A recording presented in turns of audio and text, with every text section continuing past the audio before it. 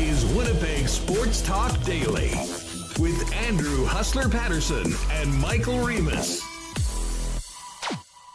All right, go time on Winnipeg Sports Talk for a Friday afternoon, heading into the weekend, heading into Super Bowl weekend. Welcome to the program. Andrew Patterson, Michael Remis, Connor Rabchak's going to jump on. We've got a packed show. I'm actually have a flight later on this afternoon, so I'll start it off. And then the boys will take you to the marble race at the end of the program. Ken Weeb's going to jump on, Hacksaw, Brandon Rowicki, and more to discuss the downward turn in the fortunes of the Winnipeg Jets. And as ugly a 20 minutes of hockey as we've seen all season long last night in Philly as part of that 4-1 loss to the Flyers, as the Jets extend their losing streak to 5 games with 4 regulation losses and 1 overtime loss, 1 point to show for their last 5 games. And the callers I know in the chat, I think, are getting a little tighter. And yes, there is some angst growing amongst Winnipeg Jet fans with the recent downturn of the club's fortunes. We're going to get to it right away. We'll hear some post-game reaction from Rick Bowness and a very interesting post-game reaction from Flyers head coach John Tortorella as well. Just quickly want to welcome everyone in to the program. Hit that thumbs up button if you haven't already, and welcome to all new Winnipeg Sports Talk listeners. Hit that subscribe button. We're here every day, 1 p.m., Monday to Friday, live for a couple hours. And, of course, you can find Winnipeg Sports Talk on all of your favorite podcast platforms. Just search Winnipeg Sports Talk and subscribe for the audio feed in your inbox around 3:30 every afternoon, just in time for your drive home from work. Just before we bring in Reem, a big thanks to the sponsors that make this show happen each and every day. Our friends at Coolbet just finished our Super Bowl spectacular in the lock shop, so you can check that out over at the Edmonton Sports Talk channel. Remus and Connor will get to the Coolbet lines later on today, and I'll give you a few of my best bets before I take off once Connor gets in and we talk a little Super Bowl. But, of course, our friends at Princess Auto as well. Big week for the Bombers. CFL free agency next week. Be sure to be staying tuned to Winnipeg Sports Talk for the latest on the blue and gold. And, of course, our friends at Boston Pizza, Sport Manitoba, Aikens Lake Wilderness Lodge, Little Brown Jug, Royal Sports, F Apparel, Wallace & Wallace, the Winnipeg Jets. Big game tomorrow night. Well, we're going to get into that right away. Modern Man Barbershop, Manitoba Battery, and our friends at Canadian Club. I'm not sure. I did not get a note whether those last 4 tickets that opened up yesterday for the whiskey tasting and Jets watch night with the Winnipeg Whiskey Festival and Winnipeg Sports Talk are gone. But if you would like to join us, check out to see if the last 4 tickets are gone yet. Link in the description here, or go to winnipegsportstalk.com. Click on whiskey. That's on February the 29th. We're going to be trying some and learning about some amazing whiskeys and watching the game on a big screen in an incredible venue, the Manitoba Sports Hall of Fame. So we sold out. We got 4 extra tickets. Jump on it if they haven't gone already, and we'd love to see you there. All right, let's get Remus in here. Welcome to everybody in chat. And Remo, is the panic button back? Okay, I'm looking at the calendar right now. It says 2024. Is that correct, or did we go back in time to 2023? Because I'm feeling a lot of... The Chiefs are about to win the Super Bowl. Yeah, again. exactly. A lot of Bell's having layoffs. The Chiefs are in the Super Bowl. That's every year, though. The Jets are in the second half slide. What year is it? What's going on right now?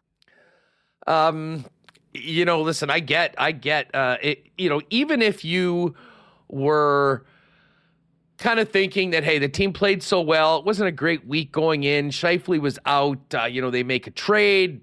Everybody's back. You come out not great against Pittsburgh. Power play, the penalty kill gives up a couple on a 5-minute penalty.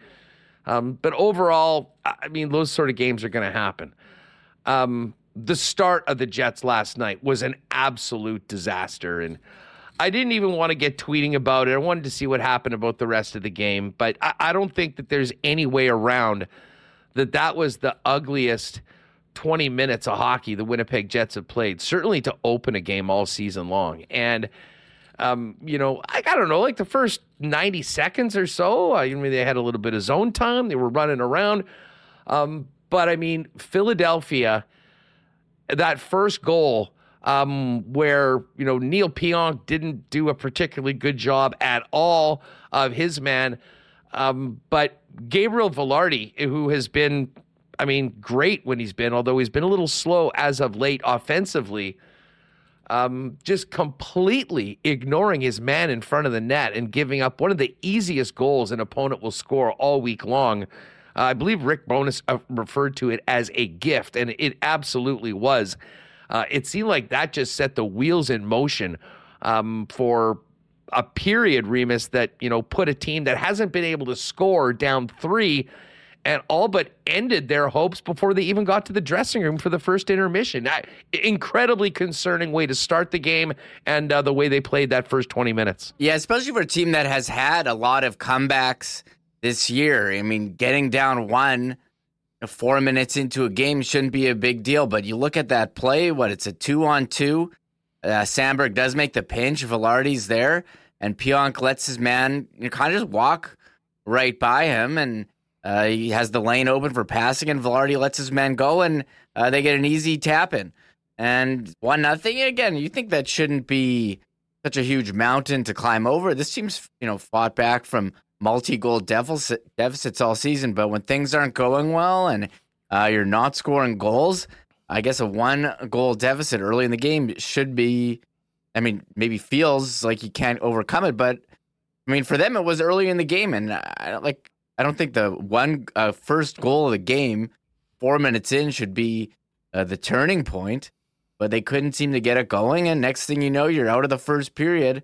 It's 3-0 Philadelphia. You're outshot 13-4, and I don't want to say the game was over because they actually did a good job, but they almost got it shut out twice by Samuel Ersson and the Philadelphia Flyers. I was happy that they scored at the end just because, hey, get one, and now you can say you're not able to say that Philadelphia shut them out twice.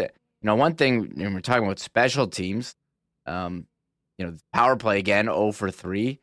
The Philadelphia power play was 0 for 4, so that was good. Penalty kill getting done, but the shorthanded goal, just when you think, okay, let's get this power play, maybe you can get back in it and make it 3-1. They score that shorthanded goal in the second period there. Right at the start of it. So you thought maybe they had a chance to battle back, and special teams kind of let them down again there, which continues to be very disappointing.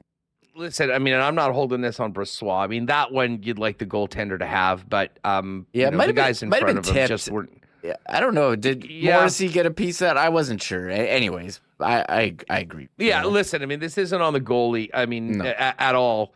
It was on a team that just didn't seem to be ready to play, which is disappointing, and it's concerning because for the most part this year, that has not been. And that looked so far from the Winnipeg Jets that we've seen during some of their 30 wins this year, which again, considering the time of year and what happened last year and what happened in 2019, I get it. Fans are legitimately concerned. And I'm sure Rick Bowness is concerned too. I think coaches, especially when you had a start the way the Winnipeg Jets had, and you see a team sort of wilt going into the break, your hope is that they get over it while they're away and they come back. That hasn't happened for the Jets yet. And this game tomorrow night against the Pittsburgh Penguins, Saturday night game, hockey night in Canada, Sidney Crosby and the Penguins in town, is an absolutely huge game and test. And, Connor Hellebuck will be there, and he, wasn't part of last night's game, and probably thankful that he wasn't. Going to need to lead on him and, just be much better in so many aspects, and in a way that they have played most of this season, but haven't seen a lot of it lately, which makes it that much more concerning. I'll still say, and I'll put this, why not question of the day for not Autocorp at Waverly and McGillivray? Let us know in the chat. And this will be on a 1 to 10 score rating. The level of concern. How close are you to hitting the panic button? And give us a 1 to 10 score in the chat.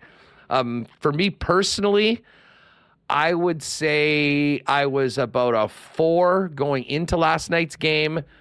After the first period, I was 6, bordering on 7. And so, I mean, I think it's significant, but certainly it's not anything that can't be turned around. But it does need to get turned around quickly. And I would suggest that this game tonight, game tomorrow night on Saturday, is one of the biggest of the season for the Winnipeg Jets. Because if this continues, you then have to sit on it. Everyone goes nuts in the chat for the next 3 days, waiting for the San Jose Sharks to come. And then you're playing one of the worst teams in the league on a losing streak with so much pressure going in. You don't want to get it to that point. Where are you at, Remus, on the 1 to 10 panic scale? I was reading out some numbers in the chat here. I see 3, 6.9, 6, 0, 9. Spency was 6.9, 8, I'm sure. 2.9, 3.9, 6, 7, 6, 7, 3 to 4, 8, 8, 11. So I think it's pretty wide ranging. I think I'm at like a 6. I'm not all the way there. I think there's still a lot of time. I think they've shown they're a good team, but you're just watching history repeating itself. I think so. You have that feeling, and we mentioned last year. We mentioned 2019. We almost forgot about the Canadian division shortened season year too, where they had to have that press at the end to get into the playoffs. Remember, they were not playing well at all. Going to that series with Edmonton. So shout out to T-Will, who bring that one up. But definitely a little concerned. But it's even funny. Like last year, I kept saying over and over, "I'm not concerned, not concerned." I think it was in that San Jose game that they lost when it seemed they should have had some urgency. And I think it was one of our best shows that we did last year. So I think I'm getting there. I think there's still time. So like people saying, "Oh, is it already like a must win situation on Saturday?" I don't think so. Dan Milburn, he's at 7 out of 10. However, adds, if the Jets don't dominate Saturday, the season is done. No, you know what? That is. Hey, I knew the flamethrowers would be out with hot takes today, and I get it. I'm not sure. Well, I will disagree. The season is not done if they don't dominate on Saturday. But listen, people are going to be expecting a much, much better performance. And hell, the fans will be expecting that. You know who's going to be expecting that the most is Rick Bowness, who was not pleased, but he did hold back afterwards. Listen, the Vilardi play, and listen, Pionk had a night. I mean, he was obviously involved in that first goal and didn't look good on it. But the real culprit on that one was Vilardi just completely ignoring his man and basically stopping on the play, allowing an easy tap in. But it kind of showed the sort of night it was going to be for Pionk. Later on in the period, he fights Travis Konechny, trying to, presumably spark his team, get into it. Does okay, goes to the box, comes out, and what happens? Konechny shoots it off Pionk into the net. And then it just sort of went downhill from there. But let's hear from Bones because, listen, that the first goal really set the tone, and it was a terrible tone for the game overall. I don't think the Jets really got past that. Here's what Bones had to say about how things broke down to get the Flyers up in the game. That was a gift. Yeah. We were there. We just let him go. And, yeah, that play, it wasn't that long after you made a line change. Was that related to maybe what you saw on that play or in terms of game? It's just trying to get something going. That's all. Just trying to get something going. Right. The first period as a whole, I think that put us on our heels a little bit. Then they got a couple of scrambly goals, bouncing pucks that went their way. That's going to happen. The most important thing from that is how you respond. I thought we responded very well in the second and third periods. We dominated. We're not getting that big goal at the right time. And we'll pull through this. So there's Bones. I mean, they have to pull through it. You can't get more straightforward than what he had to say right off the bat. Definitely couching his words, but that was a gift, and it certainly was. And then, listen, I'm normally someone that will really lean on the positive side of things. And when, you have a bad run or you give up a few goals and then you come back, you might not win the game. But if you play really well and you push really hard, I'll say, give the team credit for that. I didn't really feel a lot of that way in the second and third period, even though the Jets were carrying the play. I thought it was more Philly just kind of knowing that they had the game won. And, I didn't take a lot of positives out of that personally. Some might be different. But Bones was asked if they had such a great second and third period because the Flyers sort of sat back. I don't know. They're not a team that sits back. That's not how Torts coaches, and that's not how they play. So you give our guys the credit for battling. It was a tough first period, a couple of bad bounces. That's going to happen. We battled back. Listen, we dominated the last 40 minutes. Normally we're scoring a few more goals than we are right now. It goes back to that. Well, and maybe that's the key. I mean, if a couple of those chances that they did create go in, maybe this doesn't look as bad. But, one late goal to prevent being shut out for the second time in as many games, to one goal to salvage not being shut out on the season series against Philly, all of that came together. But there is a sense that in the past, this team has been a fragile team. And myself, has been saying this team looks like a completely different club this year. If you just watch the last couple games, you probably wouldn't be saying that. So Bones was asked afterwards about the state of his team right now and if they're a fragile team. Would it be fair to suggest that this group might be a little fragile right now just because things haven't gone as well as they had been? It starts with me. We'll pull through this. Yeah. Listen, we're still 5-on-5. We're still the best team in this league. And right now we're not scoring goals. So we're going to stay with who the Winnipeg Jets are, and we're going to keep working, and we'll pull through this. Alex and Gabe had switched spots earlier, but then by later in the third, you had Nick up there with Mark and Kyle. They get the goal, and then Gabe was on that second. Did you like how that looked, and is that something you'd maybe carry forward? We'll talk about that over the next couple of days. I was trying to get it earlier, but the power plays were coming and kind of disrupting what we really wanted to get to. When you get, like, we're using different guys in different lines, and then it takes a couple of rotations to get your lines back to where you wanted. So I wanted to do it earlier, but the power plays kept coming up with for both teams at the different times. So we'll see what we look like Saturday. Just one more. All right, some interesting stuff from Bones on. We'll see how we look like, because one thing that you would expect to happen in a game like that, although probably not ideal considering you're trying to mix in a new player that was just acquired in a significant trade. The blender came out. You mentioned Vilardi. I mean, listen, I don't know whether Vilardi was singled out just because of how egregious that play was and the lack of attention to his man on the first goal. But I don't think it was lost on many people that Vilardi went from line 1 to line 4, and Alex Iafallo went from line 4 to line 1, Reem. Yeah, that was certainly, I guess, strange, or maybe not strange, considering, not if you saw the first goal. Considering but just the idea that Gabe Vilardi goes from line 1 to line 4, and I get it, and he eventually ended up back at the end with Perfetti and Monahan, but trying to send a message, trying to shake things up, and he said trying to get a spark.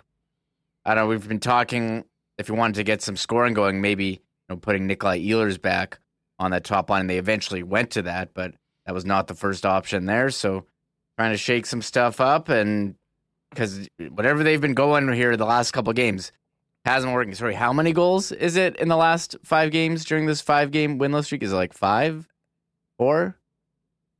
It's not great. It's not great. They've been shut out 3 times in the last 5 games. Yeah, or 3, or it would have been a shutout. I guess it's 6 of the last 8. I mean, you lost. Let's see. You lost to Boston 4-1, shut out by Toronto. Lost to Toronto 4-2. That's 3 goals in 3 games. And then, Pittsburgh. So 4 goals in 5 games. Yeah, 4 goals the last 5. Not going to get it done. I mean, I did think they had some great chances in the second and third periods and seemed a little snake pit. And that Urson, had another hell of a game. But, tell me you haven't heard me say that before over the course of, this last couple weeks or 3 weeks, I guess, including the break. You got to make more. And, we were talking about that one, the 2-on-1 with Kyle Connor and Nikolai Ehlers, and KFC decided to do like a background spin pass across that got blocked up. At a certain point, Barrie won. It didn't happen last night. Now, there was a lot of talk about what the Jets did in the second and third periods. And, we mentioned Rick, and I think sort of not wanting to completely air out his players as he has done in the past at times. He's not there yet. Let's hear what John Tortorella had to say about the game last night and about the second and third period. And we'll be able to give you Torts' entire post-game press conference in one clip because let's just say it was relatively brief. Here's what Torts had to say about his team's 3-goal home win last night. The first period, what did you see in the second and third? Nothing. How do you, evaluate the game? Obviously, you guys have the great first, you take control, but do you come away more... We won the game. We won the game. We got 2 points. That's how I evaluate it. Putting Ryan Poehling and Noah out there for the 5-on-3, was that a reward, or was that you just like the way they were playing tonight? Like they were playing, I thought they deserved to be on the ice. Travis Konecny felt like Ersson was probably your most important player. Would you feel the same way? Yes. What did you like about Travis in the first? Travis who? Konecny. Gordie Howe after. Yeah, I guess so. Do you sense when he plays like that, when he's going like that? Konecny. When Konecny's going the way he was in the first period, do you see it lift up other guys? Can the other guys build off, the momentum, the energy that he brings? I don't know. Did you not like Travis's game? Is that why you I don't know. Like that?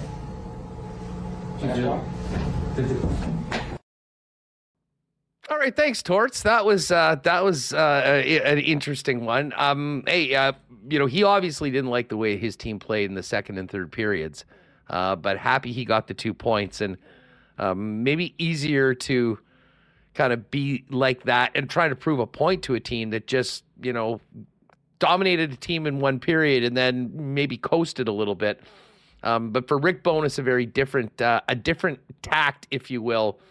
Saying it was on him, not really talking too much about any particular players or whatnot, but by his actions, with mixing up the lines, the Velarde moved to line 4, showing that he certainly was not particularly pleased or impressed with what his team did.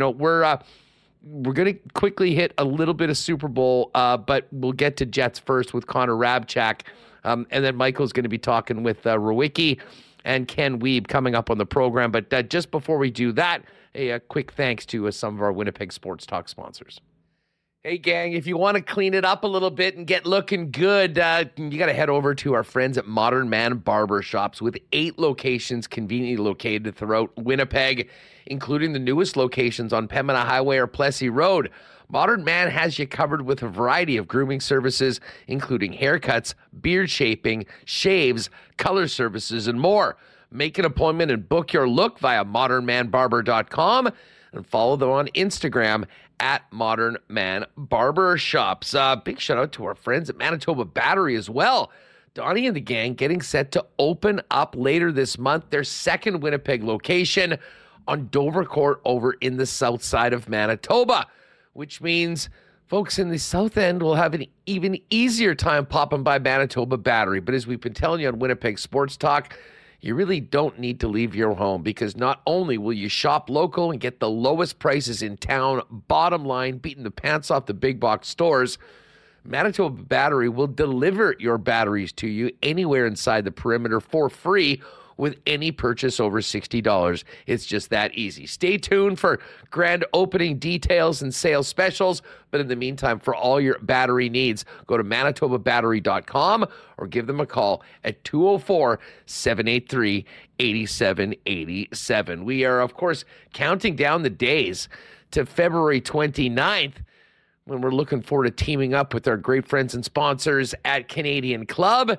and the Winnipeg Whiskey Festival to take over the Manitoba Sports Hall of Fame for the Canadian Whiskey Masterclass event. And, of course, watch the Jets take on the Dallas Stars. The event is sold out, thanks to everyone that is going to come and see us. We can't wait to see you that night as well. In the meantime, for more information on the Winnipeg Whiskey Festival, check it out online.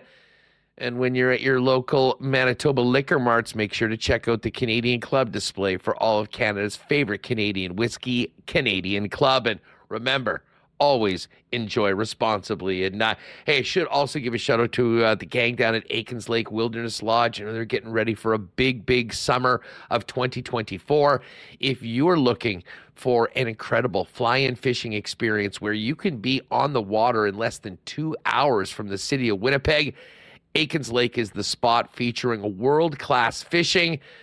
And as great as the fishing is, the hospitality of the Terren family and the Aikens team is even better. Find out more about availability and booking for 2024 at aikenslake.com. And be sure to check them out online on X and Instagram at Aikens Lake. All right, let's get to both Jets and a little Super Bowl before I have to jet. Remus is here, and the third member of the WST team, Connor Rabchak, joins us. Connor, what's going on? How are you? Feeling great, Huss. Thanks for having me back on the big show Friday before the Super Bowl. I've been sleeping great all week, despite what you were saying on Shocking. Monday. So, yeah. Well, listen, we'll get to the Super Bowl in a minute. But let me ask you right off the bat what I asked everybody in chat a few minutes ago. 1 to 10, where is your level of concern right now, considering what we saw last night in Philly and really the better part of the last 3 weeks on either end of the player break? Yeah, I'm going to agree with Remus on this one. I think I'm about at a 6. If they lose to Pittsburgh, that number will go up. And then they play Wednesday night against the Sharks at home. That would be a full 10, hit the panic button if they end up losing that game. But as for right now, 6. First period was awful last night. The rest of the game, not too bad. How much of that is score effects? Obviously, we saw just now Tortorella wasn't happy with the way his team played in the rest of that game. So I'm with Remus. I'm with you guys, kind of 6-7 range. And then Saturday, I don't even think they need to really, it's not a must win. They need to play well. They need to get back to their 5-on-5 game. A power play goal would be nice. Connor Hellebuyck might steal one. But I'm not at 10 or anything yet. But if they lose to San Jose on Wednesday, then it's full on panic mode. You know, listen, this team's going to lose games, and teams lose, over the course of the year, and the Jets set the bar pretty darn high. But it was the way that first period fell apart on the team that I think was so concerning. And listen, I mean, there was a number of players that didn't have their finest moments. Unfortunately for Gabe Vilardi, his led to a goal. Rick Bowness referred to it as a gift. And, I mean, that was being somewhat charitable. But it was something to see the way things changed in the second period when it came to what Bones was doing. And, listen, he may not have told us everything after in the postgame and tried to say it was on him. But it was pretty clear with the way the lines got shuffled. And, in particular, a guy going from line 1 to line 4, that Bones is looking for some accountability and guys to step up. And even a new player like Vilardi that's had such a strong contribution to this year, not able to avoid the wrath of the coach after something that was so glaring. Yeah, I mean, you hit the nail on the head there. That was pretty glaring. Immediately, I tweeted out, I'm not sure what Gabriel Vilardi was doing on that one because he was in a good spot. He back-checked and he was there. And then once he and the Flyers player got to the crease, he just kind of let up and drifted away. And it was kind of, you know, when your controller gets unplugged, yeah, and your guy just kind of goes there that's what happened last night. On it's that first goal.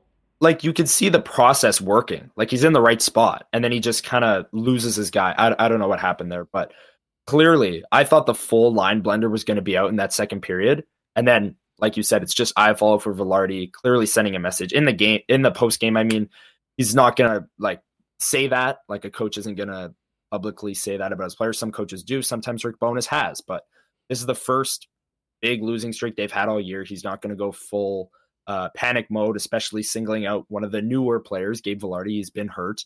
But yeah, they need more from a lot of guys up front. Vilardi's one of them. And that top line just has to get going. Kyle Connor scored, and they switched to Connor, Scheifele, Ehlers late in the third. I'd like to see the Jets continue with that top line going into Saturday's game. But yeah, Just It's funny they you just bring need that more. up. It's funny you bring that up because, Reem, if you remember our conversation yesterday with Murat, and we were talking about Mike's original question, coming out of the Pittsburgh game, would you think about swapping Connor and Ehlers? And we were talking about the pros and cons of that. And I brought up to Murat, I mean, can we maybe see a first line that doesn't have Gabriel Velarde on it? And he said, they've been really committed to trying to have Velarde on that spot, but lo and behold, 20 minutes into the game, we see a significant change that obviously won't keep Velarde on the fourth line for a long time, but it was a little different. And I would think that based on what we saw later on in that game, I think Ehlers is going to be on that line to start Saturday night, and I would assume that Connor will be as well, which is maybe a little challenge for Monahan into his third game with the new line combination. But they need to score. They need to find a way to score goals right now. You'd love to get something from the bottom six, but the top six is where you really need to rely on it. And listen, I don't think there's much argument against having Ehlers up there considering what he generates and what we've seen when he has been playing with Mark Scheifele, regardless of the winger. They kept showing that graphic here during the game. Basically, everyone on the team on a scoring drought. I mean, we just mentioned it. 4 goals in the last 5 games. Who isn't on a scoring drought? And I don't know, Huss. It seems like they're kind of the team's in denial that Nikolai Ehlers is a top line forward. Kyle Connor goes out and they perform amazing. Him, Scheifele, and Velarde, and Kyle Connor comes back. And congrats, Nikolai. You've been demoted now to the second line. He doesn't get top power play time, but you can say that he's small, or you can say that he plays an unpredictable style. But when he's on the ice, the results speak for themselves. Look at his efficiency. In terms of what point, you want to go by straight points per 60. He's one of the most efficient scorers on the team. So he's earned a shot at the top line forward. And if they want to get out of the scoring slump, I think it starts with him and Mark Scheifele together. If you want to put it with Connor, you want to put it with Velarde, take your pick. And they did switch the top 6 to Connor, Scheifele, Ehlers, and Perfetti, Monahan, Velarde. But I think Nikolai Ehlers seems to be the guy who gets the offense going on this team, and they just seem to not want to continuously over the last couple of years not use him in that way and limit his minutes. So we'll see what happens on Saturday. I understand some of that thought process, to have Ehlers as the driver of that second line, getting some better matchups. Helping, in theory, what was Monahan and Perfetti on that group. But in this situation after last night, and I think getting a little bit more of a look, not that we haven't had looks before with Ehlers playing with Scheifele and now in this case Kyle Connor, knowing how much this team needs to kickstart the offense, I think Ehlers has to be in that spot going into the game on Saturday night. One thing we haven't mentioned, and bonus, here, Remus, if you can, just play this very, very quick clip. I know it's been a big topic. Brendan Dillon's out for a few games. Logan Stanley got in. Here's what Bones had to say about Big Stan. It's fine. He got a couple of bad bounces that went off of us and just bouncing pucks. So under the circumstances, I thought he did very fine. He did well. All right, so there's Bones. Fine. And the reason why I play that is that I know there's a lot of talk about Stan, and I know there's a lot about Ville Heinola. And listen, that's a topic that, we'll discuss going forward this week when Ville gets a call. But, coming out of a game like that last night, let's not spend all our time talking about the 7th defenseman on the Jets depth chart. This had almost nothing to do with who was in Brendan Dillon's spot on the third pair for the Winnipeg Jets last night. This was, a failure of the team to be ready to just compete at that level with the team that they knew exactly what they were getting in the Philadelphia Flyers. And, and I think that's why Rick Remus, when he was asked that question, just sort of said, yeah, fine. It wasn't a matter of, as I say, you could swap Ville Heinola with Logan Stanley. I don't know if that's making a lick of difference last night.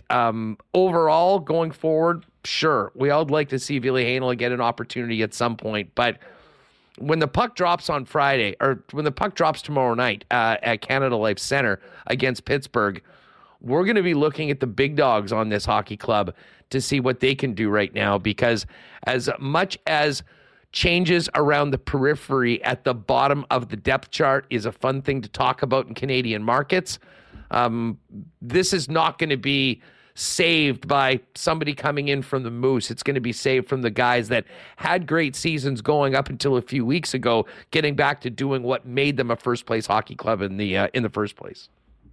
Yeah, just looking at the numbers, Big Stan was on the ice for 2 goals against, but it's funny. We talk about how it wasn't a great game for the Jets overall.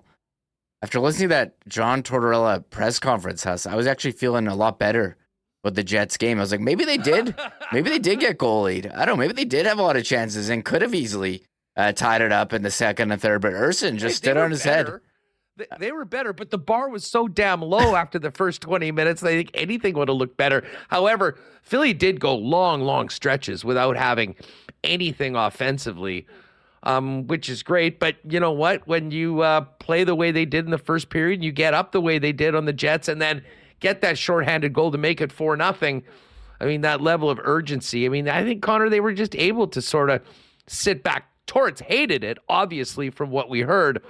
But the Philadelphia Flyers never seemed even close to being in danger. And maybe Urson, if a goal goes in midway through the second period, maybe it's a different story in the third. But the bottom line is it wasn't. And you could sort of feel that from Bonus's comments after the game. Yeah, Bonus said, it's a Tortorella team. They're never going to sit back. But we all saw it. The Flyers definitely sat back. Tortorella saw it. He was clearly pissed off in the postgame. And yeah, they outshot the Flyers 15-2 in the second. That's a step. That's pushback. That's fighting back. You're down 3-0, but you're still giving it your effort. And it is what it is. How much of that is score effects and the Flyers just dumping the puck in or making the safe play rather than shooting the puck on net? How much of that is the Jets throwing everything on net because they know they're down 4-0 and they need a goal? That's a different conversation, score effects in general. But I think they did play better in the second and third period. But again, like you said, when you put yourself down that far with a team that's failing to score goals, a power play that's bottom 6, bottom 7 in the NHL, that, you're just not going to win hockey games. The Jets' ability to come from behind is something that might come up here. They were able to have good comebacks earlier in the year when they were able to score goals, but with a lacking power play, the inability to generate at 5-on-5, that first goal is becoming more and more important, and being able to just lean on the defensive system and Connor Hellebuck. So yes, they played better, but dig yourself that deep of a hole, you're not going to win. You do make a great point about the first goal. I believe I was listening on the pregame show on my way to meet the fellas to watch the game, and I think the Jets are 19-3-1 when they score the first goal. Philly was right up there as well in that category, which made the first goal so important, which made that goal that they gave up, which was the gift, as Rick Bonus said, so frustrating, I think so impactful to what happened for the rest of that, the first period. Well, obviously, we're going to have plenty more on this. We're going to have Ken Weeb's thoughts on it, Brandon Rowicki as well, coming up in a few minutes. But just before I've got to go, we got about 5 minutes before Brandon comes on here. We'll take a quick timeout, maybe lift the spirits of everyone. You can not stress about the Jets for 5 minutes because we've got the Super Bowl on Sunday. My Chiefs, Connor's Niners. Remus, we know who we're both taking in the game. Have you settled on your Super Bowl pick yet for 58 on Sunday? I haven't locked anything in. I usually at our Super Bowl party do a prop pool sheet that we hand out to everyone, and you got to fill it out.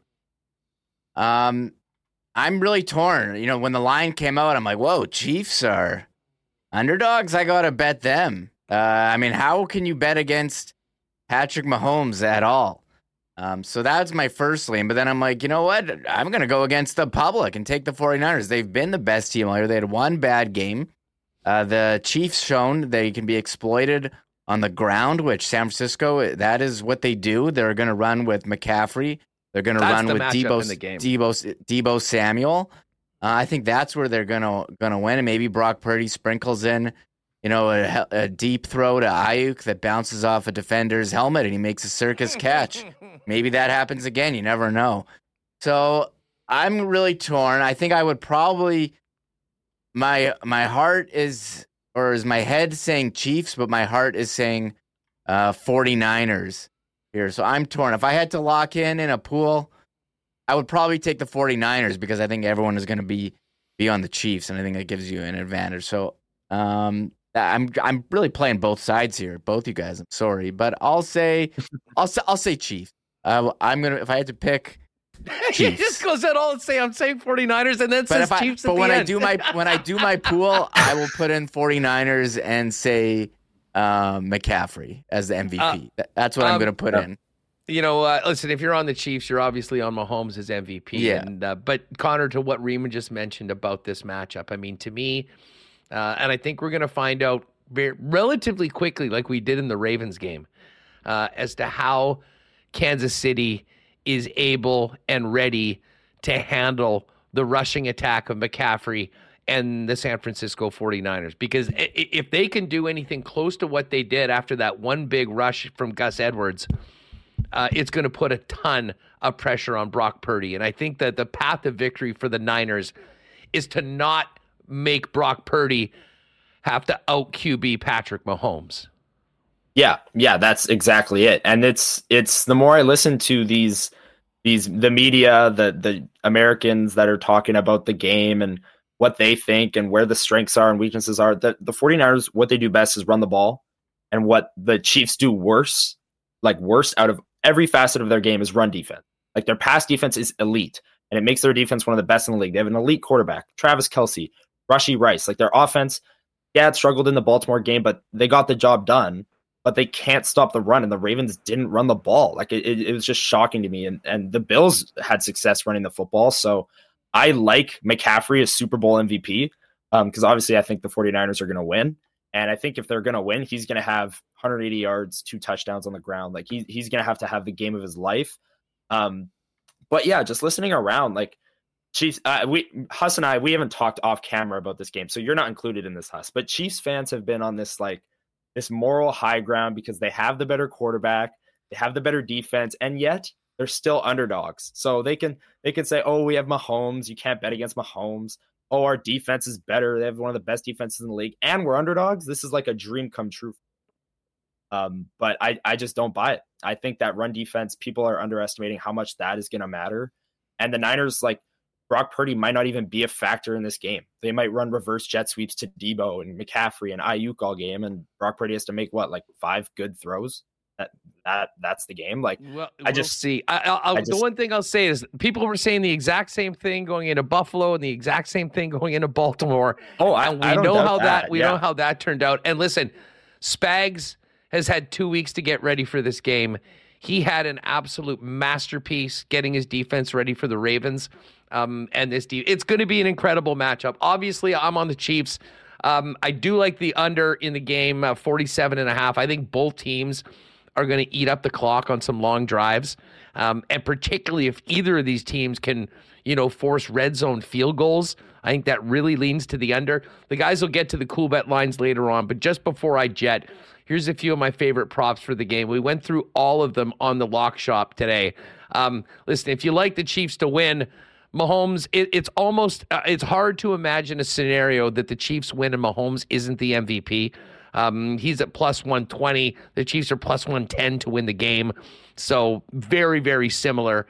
I do like, and this is, again, where I'm coming from on this. I'm looking at different ways the Chiefs can win this game. Brock Purdy over 1.5 interceptions at plus 400.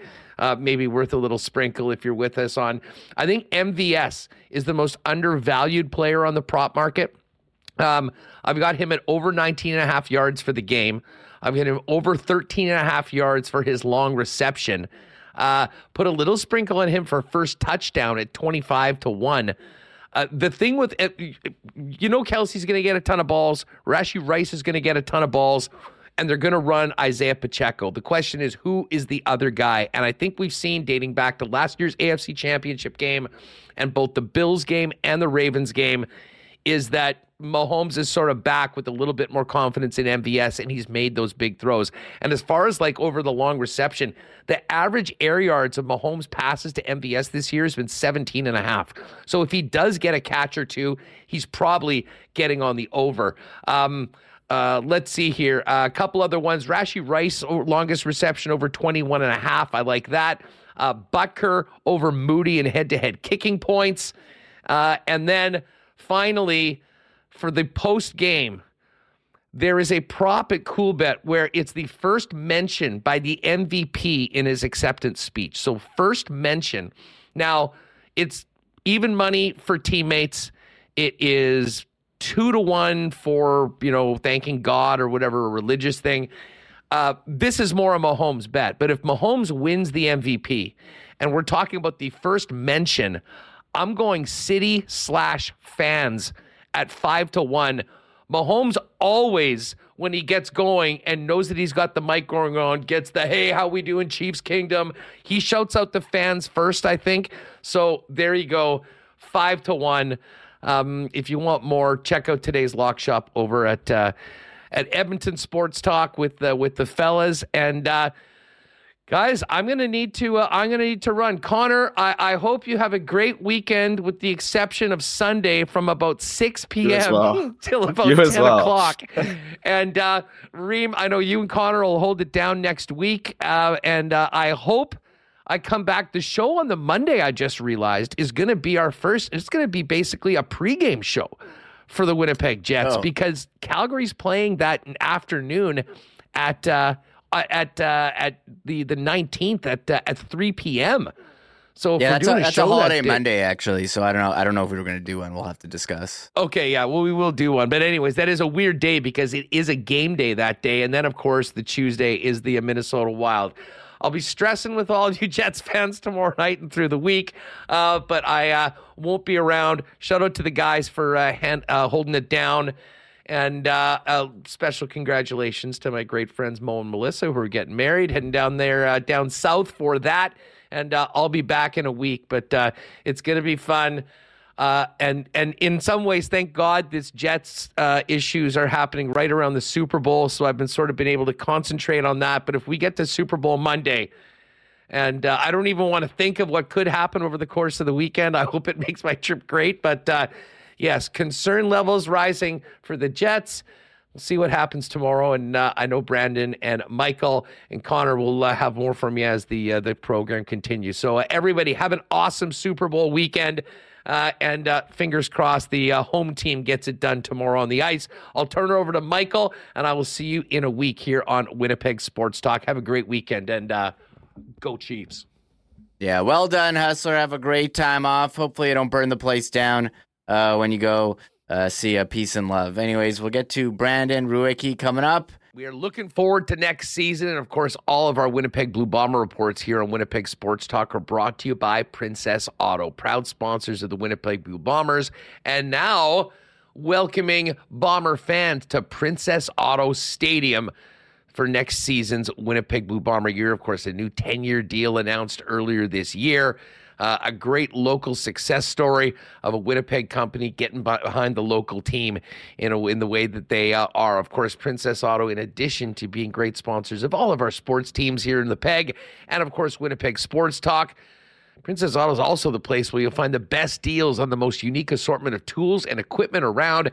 Everything you need to complete the projects on your list or start something new is at Princess Auto. Pop by and visit them in-store on either Panet Road or Portage Avenue West at their 2 Winnipeg locations, or you can shop online 24/7, 365 at princessauto.com. Have to give a shout out to the gang at Wallace & Wallace, Winnipeg's fencing and overhead door specialists since 1946. As the snow melts and we get into spring, you'll see their fences and trucks all over the city. But you might not know they're also the Clopay dealer in Manitoba and have the largest selection of overhead garage doors for your home in town. But right now, as it is cold in the middle of the winter, this is the time that stresses your overhead garage door the most. And the right time to prevent downtime this winter is now. Give Wallace & Wallace a call to book your inspection and maintenance service call today.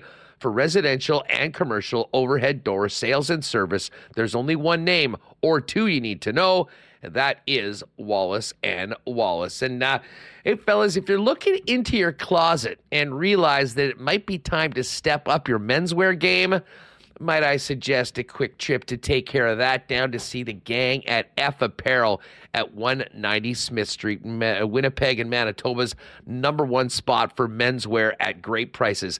Custom suits beginning at $400, along with chinos, golf pants, custom shirts, both tucked and untucked styles, and an incredible selection of menswear accessories. Great deals for 2024 high school grads. And if you're in a wedding party or getting married this year, make sure you talk to the gang down at F Apparel about a 15% discount when the entire wedding party gets their suits at F Apparel. They're again down at 190 Smith Street downtown. Check them out online and find out more, or make an appointment at that's EPHapparel.com. Us is away, but he'll be keeping us updated with all those announcements throughout next week. But here we go. It is time. It's Friday. Bringing in Brandon Ruicki of Skates and Plates podcast. Brandon, what's up, man? How's it going? Thanks for coming here on a Friday. Pumped for the weekend? Oh, you know it, baby. And I like this is Young Dad Corner right here. Young Dad, yeah. we could go a totally different direction than when Huss is usually hosting this. By the way, I do have to say, I don't think I've ever hated Huss more than when he unveiled his information and his research on Patrick Mahomes' Super Bowl winning speech. How spoiled and entitled are you as a fan that you actually are going to bet on what he's going to say first after he wins the trophy? I would love to eventually get to that at some point in my fandom, but I heard that and I was like, you got to be kidding. But other than that, I'm doing good. Yeah, Young Dad Pod. Okay, what brand of diaper cream are you all over? Are you going with the no name or the name brand stuff? But I actually admired Hustler going back. I mean, that's some good intel. Going back and reading the speeches of the Patrick Mahomes getting MVP. I mean, I kind of was like, hey, that's actually pretty valuable. I mean, I always joke about betting on Gatorade color, and I like correlating the color of the Gatorade to the team. So I think red is getting some nice val at plus 450, but I don't think that's the case. But back to the Young Dad Pod. Are you a Pampers guy or Huggies? No. Do you want to? Okay. We've talked about the Jets enough. It's not going well. We're going to get your number of level of concern, but the Bombers, big week for them. Did you see it shaken out this way? Brando Schoen and Oliveira both coming back? Didn't feel like it was going to, like a week or two ago, and basically the whole crew's coming back minus Jamarcus Hardrick right now. I was thinking about this even before the Oliveira and the Schoen signings, although it's a little bit different because they're here for multiple years now. But I don't know if you feel this way, Remo, but does it almost feel a little bit like this year's edition of the Bombers is almost like the last dance? Like they're kind of gearing for one more big-time run before there's some potential changes after it? That's kind of what I'm wondering about here is where, where the team goes from here after this year.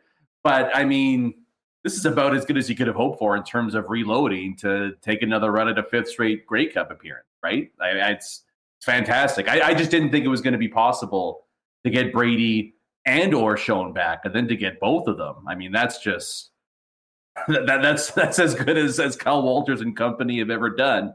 The big thing's going to be now, can you find some reinforcements on the O-line? But I mean, this team's done a remarkable job bringing guys in for anybody that's left over these last handful of years. So feeling pretty confident, but yeah, it sure helps. It sure helps a big way bringing back arguably two of the best offensive weapons in the CFL back in the fold.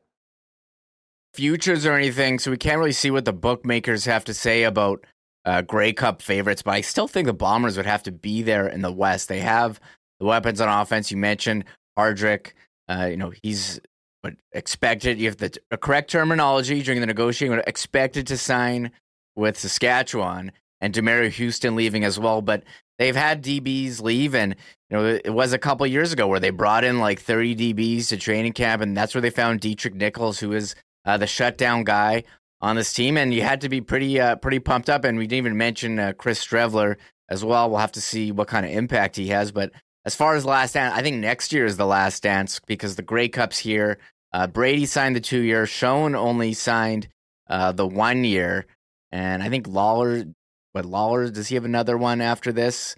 So I think it's kind of coming to that point, Brandon, where this year and next year are the years for the Bombers.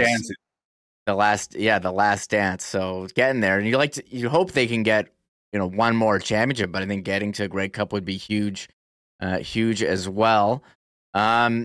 As for the Jets, now we can go back to there. I mean, you probably watched the game closely. We know you're a big Flyers guy. What do you think of last night's performance, and where is your level of concern for the Winnipeg Jets right now? Yeah. So what would a 10 be on the panic scale? Like, is that full blown citywide panic and jobs are on the line? Yeah, do you think Saturday's are you of the opinion Saturday's a total must win? I don't know, you're But it's not good, Remo, when we're doing must wins in games. I don't think it's I'm not there. I don't think it's must win or anything, but I think you have to be slightly concerned with the level of play and just the history with the team. But where are you at right now? Yeah, where are you at after watching last night's game? I mean, it's not good. Let's just be honest. I mean, anytime you lose 5 straight, it's going to be some level of sky is falling. I'll say this. I'm not as concerned as I was last season, and I still don't feel like this is a repeat of last season. And I think that's what everybody's really worried about right now is, oh my gosh, here comes the second half collapse again. And we'll go from chasing a division title to hanging on to one of the wild card spots here. I really don't think it's going to get that dire for Winnipeg, mainly because the struggles last year's team had, I at least haven't seen that jump out in this recent stretch of games. They're still really structured. For the most part, they're playing good defensive hockey outside of 1 or 2 mishaps here or there. But team-wise, the team game for the club, I think is still at an okay spot. It's just the offense is completely dried up right now. And I mean, everybody knows that watching the games. The big thing for me, I do think 5-on-5, this club is going to be okay. The power play is killing the team. It's at the point now, Remo, where this might be the Achilles heel and ultimately what ends their season, maybe earlier than any of us would like. I called it on last night's Skates and Plates. It's an energy vampire. They go out there and it sucks the life out of the Winnipeg Jets, and the other team pounces all over. I mean, you can't go -1 on the power play, right? You're winning 0% of those hockey games. And there's just been way too many nights where the Jets go out there and it just seems like there's no real direct approach. There's no set play that they're trying to generate. It's just kind of let's pass it around the perimeter and see what happens. And I think that's the big issue for me now is how can we fix the power play? We're going to hope that 5-on-5, the scoring comes back to where it was earlier in the year. But the power play has just been a season-long concern here. And I don't even know if the addition of Monahan is going to be enough to fix it. To me, it's got to be something where structurally things change and the coaching staff has to figure out a way to correct this really immediately. Because as it stands right now, you're not winning. You're just not going deep. You're not going deep in the playoffs with a power play that's at 15%. Yeah, 15.1. You want to go down to the decimal place. That's 25th in the league. And I always enjoy pointing out, maybe not enjoy, I don't think that's the right word. The San Jose Sharks, who are here on a Wednesday, the worst team in the league, they got a better power play than the Jets, who at one point were the best team in the league. Now they've kind of slipped with this losing skid, but for a majority of the season, we've been saying they were number 1. So you're the coach, Brandon. What are you doing here on the power play? Bonus says it's going to get fixed. I mean, are you confident that they're going to fix it? And what are you going to do? Let's put you behind the bench here.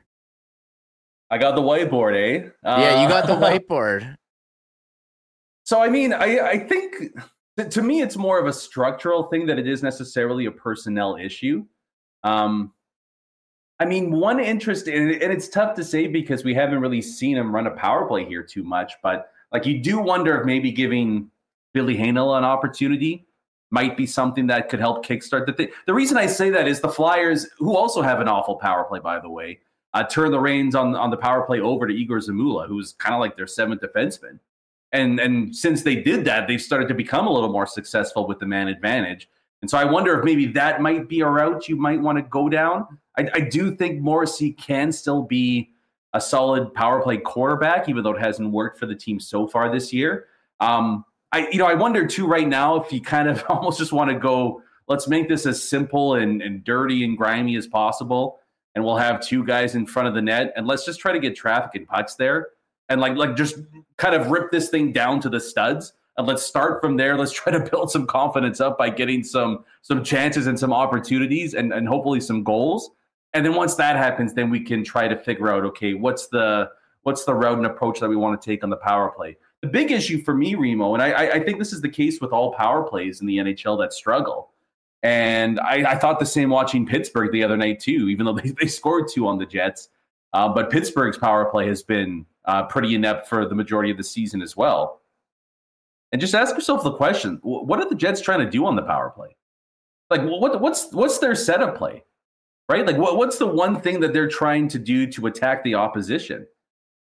And I don't think anybody has an answer right now. And that to me is the problem. Like, you've got to have one concrete area where it's like, okay, when things break down, we know we can rely on X. The Jets don't have an X right now. So to me, it's figuring out a way to get that going.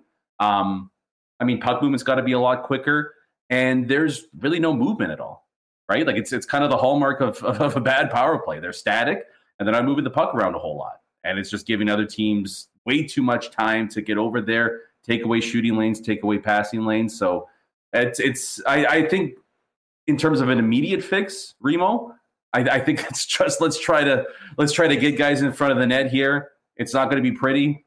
But, Gabe Vilardi's shown he's really adept at producing in front of the net there. And I think Sean Monahan can do that as well. Let's get some traffic going there, pucks to the net. And then from that point, if there's chaos afterwards, we can find Scheifele, we can find Connor off the post there to try to capitalize. But I think it's so bad right now that you almost have to just let's focus on the basics. And once we get that nailed down, then we can talk about potentially, improving our arsenal after that. All right, Brando, we got Ken coming up. It is the Super Bowl. I know you're a big Super Bowl party guy. You got a pick for the game? Because I kind of flip-flopped back and forth and gave a non-answer. Do you have an answer? And what is your signature dish at this year's Super Bowl party? Or I know you're moving. You also I know you got 2 kids now. Super Bowl parties change once you got 2 kids. I was going to say my signature move right now is to hide in the basement for 2.5 hours and grab a half dozen wings and just hope nobody bothers me.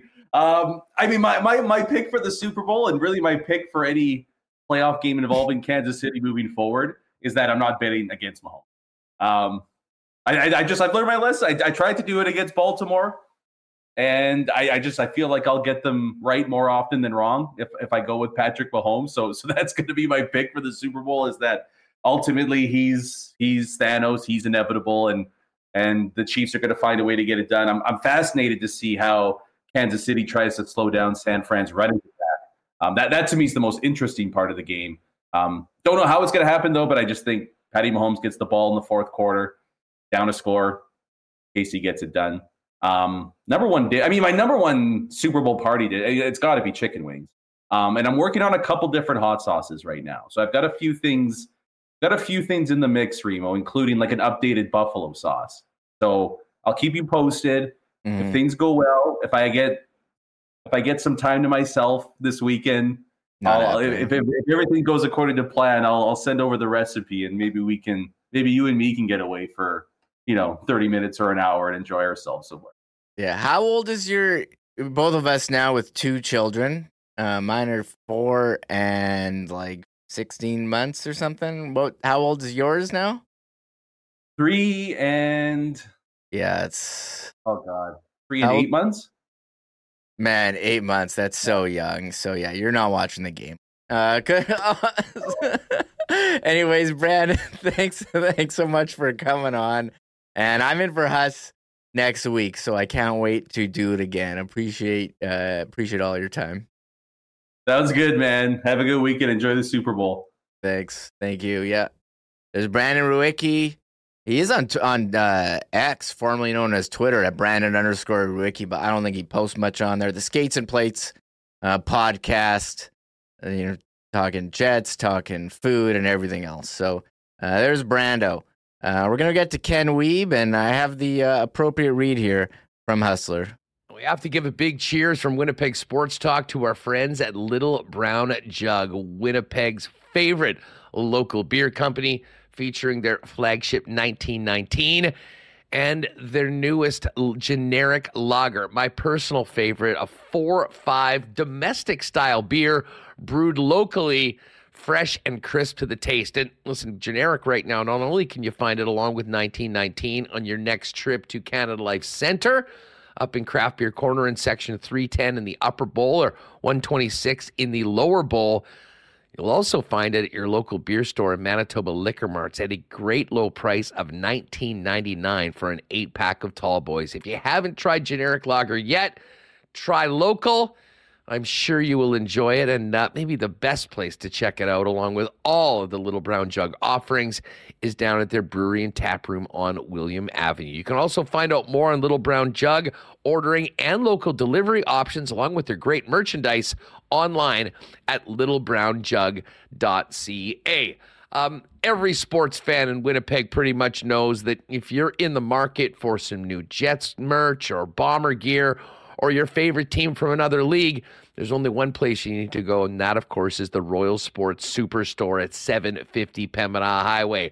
40,000 square feet of the biggest inventory you'll find anywhere, featuring all the home teams and the top teams from all of your favorite leagues and whatnot around the world. But it's not just great fan merchandise at Royal Sports. Take advantage of winter, or what's left of it, with their incredible hockey section, skates, both for high-end players as well as recreational skaters, not to mention snowboards, boots, bindings, and all the cool stuff on the King's Skate snow and surf side. You've got to see it to believe it for yourself. Head on down to Royal Sports at 750 Pembina Highway, and make sure to follow them on Instagram for the latest merchandise drops and sale information at Royal Sports Pembina. And hey, big shout out to our friends at Boston Pizza. If you're thinking about gathering with your friends for the big game, there's nowhere better to do it than your local BP. You know you'll have the game on the massive screens in Boston Pizza, the sound from the commentators up on the sound system. And most importantly, and most popular, win or lose, you'll be enjoying ice-cold schooners, world-famous BP wings, gourmet pizzas, and great Boston Pizza hospitality. And heck, 7 days a week, if you can't make it out to your local BP, you can always order online and get it hot and fast to your door by ordering at bostonpizza.com. There's Hustler. He's away. I'm in the host chair.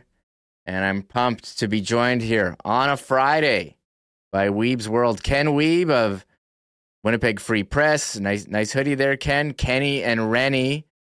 Catch them here on YouTube as well, and podcast. Ken, how's it going? You're back. We spoke to you last week in sunny Mexico. That's right, Remo. A little different backdrop here, but happy to have the back at the home front here. Nice to be with you. And Brandon, I would take that recipe also if you perfect it this weekend. There you go. Everyone's got to get a Super Bowl dish. Yeah, Super Bowl recipe. I picked up some wings today. I'm ready to rock. But we're here. We'll talk Jets. Ken, 5 straight losses.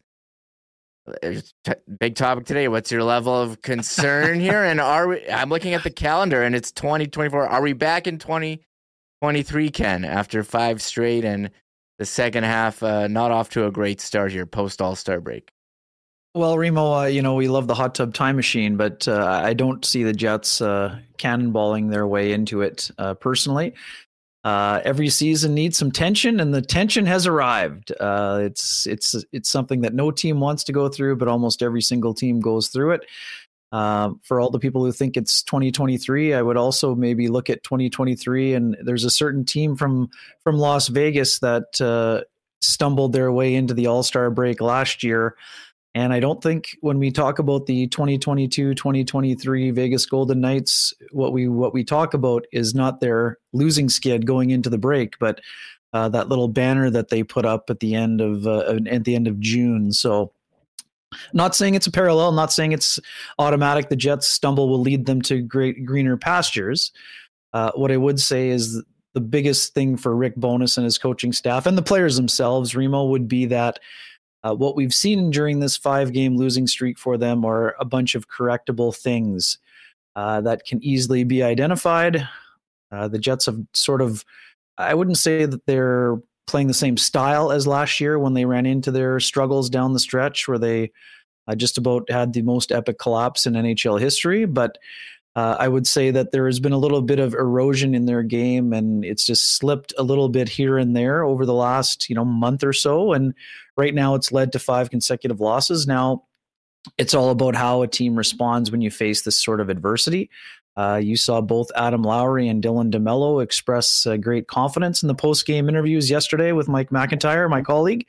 And you also saw Rick Bowness sort of taking the pointing the finger at himself kind of tact, which we know is right out of the coach's manual. But to me, it's all about execution. And, the sooner the Jets get back to executing and doing the things that made them successful in the first, 40-ish games, 42 games, I think there's going to be a little bit more stability around the corner here for them. Seems like every player on this team right now is in the middle of a goal scoring slump. They kept showing this graphic and naming like 6 guys. You could have named more. What do you make of the line shuffling that went on yesterday? They seemed to wanted to go with Perfetti, Monahan, Ehlers. After Velarde took some time on the 4th line, he went to the 2nd line and they did Connor Scheifele. Do you think they start with that on Saturday's game against Pittsburgh? Yeah, I do, for a couple of reasons here. Kyle Connor, we know, has been, fighting it a bit offensively. There's no doubt about that. We knew there was going to be some challenges for him coming back after 16 games on the shelf, Remo, with that knee injury. Very similar to Nikolai Ehlers missing most of training camp. It took him a good chunk of games to get rolling, and after he got rolling, he was almost unstoppable. So we saw Kyle Connor have a little extra spring in his step after he got the late goal yesterday. I think Nikolai Ehlers, going up onto that line, they almost immediately scored, generated a couple of quality scoring chances, and I would think that that's the way Rick will start, even though he was non-committal in the post-game interview and asked specifically about it. I talked about this earlier in the week on CJOB, Huss, and on our show too. I mean, I think that Gabriel Velarde is a guy who I think is really going to mesh well with Sean Monahan. That's not to say that Velarde may not go back up on the top line at some point. That may very well be the case. But right now, I think he'd be a really good fit with Monahan. Cole Perfetti, we always talk about his, hockey intelligence and IQ. 3 really sharp players, very smart. I expect that they'll make some predictable reads. And again, I'm not saying that Ehlers and Sean Monahan can't work at some point. They very well can. But right now, I think as the Jets are looking to simplify their game a little bit more, I think Velarde and Monahan with Perfetti is a good way to go. And I also think that electric speed of Nikolai Ehlers will help both Mark Scheifele and Kyle Connor right now. We obviously know that the Jets' 3rd line needs to get rolling offensively as well. Mason Appleton has found his offensive touch a little bit the last little bit. Lowry, I think now 10 games without, and Nino Niederreiter 15, his longest stretch as a member of the Jets without a goal. He had a really glorious, both guys had good scoring chances, but haven't been able to convert of late. So, yeah, as you mentioned, there's a lot of guys struggling to find the back of the net, and it's odd that so many players are struggling to find the back of the net at the same time, Remo. But what I would say, we've talked about the depth on this hockey club. Yesterday, Morgan Barron was the only forward under 10 minutes of ice time at 8:30. I think that 4-line game is something we're really going to see, and it will give the Jets a bit of an advantage against the Penguins on Saturday, given that the Penguins are facing the Wild here on Friday night in St. Paul. So you'd expect more of a 4-line game here. Yesterday, they were leaning on the Scheifele line a little bit, heavily, 21-40, I think, for Mark in terms of ice time. So I think you're going to see a little bit more even distribution. But what we have seen, Remo, what we were wondering about would the addition of Sean Monahan bring more shifts for Ehlers and Perfetti? That has been the case, even though Perfetti's ice time was down a bit. Much of that was due to special teams. But I do see the Jets, I think they're also going to see Alex Nedeljkovic, and with all due respect to him, he's having a good year at times, nice bounce back. But I mean, Tristan Jarry leads the NHL in shutouts. I think Jarry's playing tonight in Minnesota, so the Jets will be getting a backup goalie, though they have made some of them look good this year. I would expect that they will be a lot sharper when it comes to their play. They weren't very good in front of the net, Remo. 3 of their goals given up in tight spaces. The back check, I shouldn't say the back check. There was no problem with the Gabriel Velarde back check on the first goal. He just forgot to check Tyson Forster at the last moment. He was side by side with him, but he didn't prevent the pass and he didn't lift the stick. So, he did all the work and then didn't check when the play was made. But that's just not, this is a very smart player. He just had a brain cramp, and that happens to everyone over the course of the season. It just happens to be a little bit more glaring when a team is struggling out of the gate and has lost 5 in a row. Yeah, and Ken, we do have some breaking goalie news here from the Penguins. They're actually starting Ned tonight. Alex Nedeljkovic in net against Minnesota. So it looks like my apologies. Jarry will be there again. Yeah. So I don't know if that's affected the line on that game, but certainly interesting. And one thing, Ken, has been a concern all year is special teams. Again, a negative yesterday, allowing the shorthanded goal. Power plays near the bottom of the league. They asked Rick Bowness about it. I think it was Mike earlier this week. He said they'll get it fixed. It's been half a season right now. How confident should we be that they can turn this thing around? Yeah, obviously the Jets won't like the fact that they gave up the shorty there yesterday, but I would say personally, Remo, I thought the power play looked better on Thursday night than it has a lot of the time in the last stretch. Their puck movement was better. They generated a lot more quality chances. Nikolai Ehlers off the post. You saw a couple of, the high tip redirect by Sean Monahan was very close. So I would say the power play is improving. Now, having said that, they still lost the special teams battle. I get it. -1 on the power play is never a good thing, especially when the team has gone something like 2 for 37 or whatever it is over the last 11 games. So that does need to get cleaned up. I would say that the penalty kill was one of the few bright spots for the Jets on Thursday night. 4 for 4, and they killed off a 53-second 5-on-3. So now, having said that, it did take a absurd paddle down save by Lauren Brossoit and Noah Cates in order to keep that clean sheet while shorthanded. But for a team that had given up multiple power play goals on consecutive nights going back to before the All-Star break, I would say it was a step forward for the Jets while playing shorthanded. But having said that, both units need improvement, and I would say a 4 for 4 showing on the penalty kill was a strong step forward on that front. And I would say that if the Jets' puck movement is similar to what we saw yesterday, we know against the second best penalty kill in the NHL, you would think that they should be able to do a good job against the Penguins, who did a good job against them on special teams, obviously 2 nights earlier. Yeah, I've been surprised looking at these special team stats. The Flyers, one of the top teams on the penalty kill league, and the Penguins with all work, my man, all work. Yeah, the Penguins with that offensive firepower. Crosby, Carlson, Malkin, 30th in the league in power play. Very, very bizarre. It's kind of funny listening to the post-game comments yesterday. The Jets obviously not happy with their play, and John Tortorella not happy either. Going for a minute, we played the clip courtesy of the Flyers YouTube channel, but does it make you feel like maybe they just got goalied by Samuel Ersson and their comeback attempts were thwarted, or was it really just as it's hard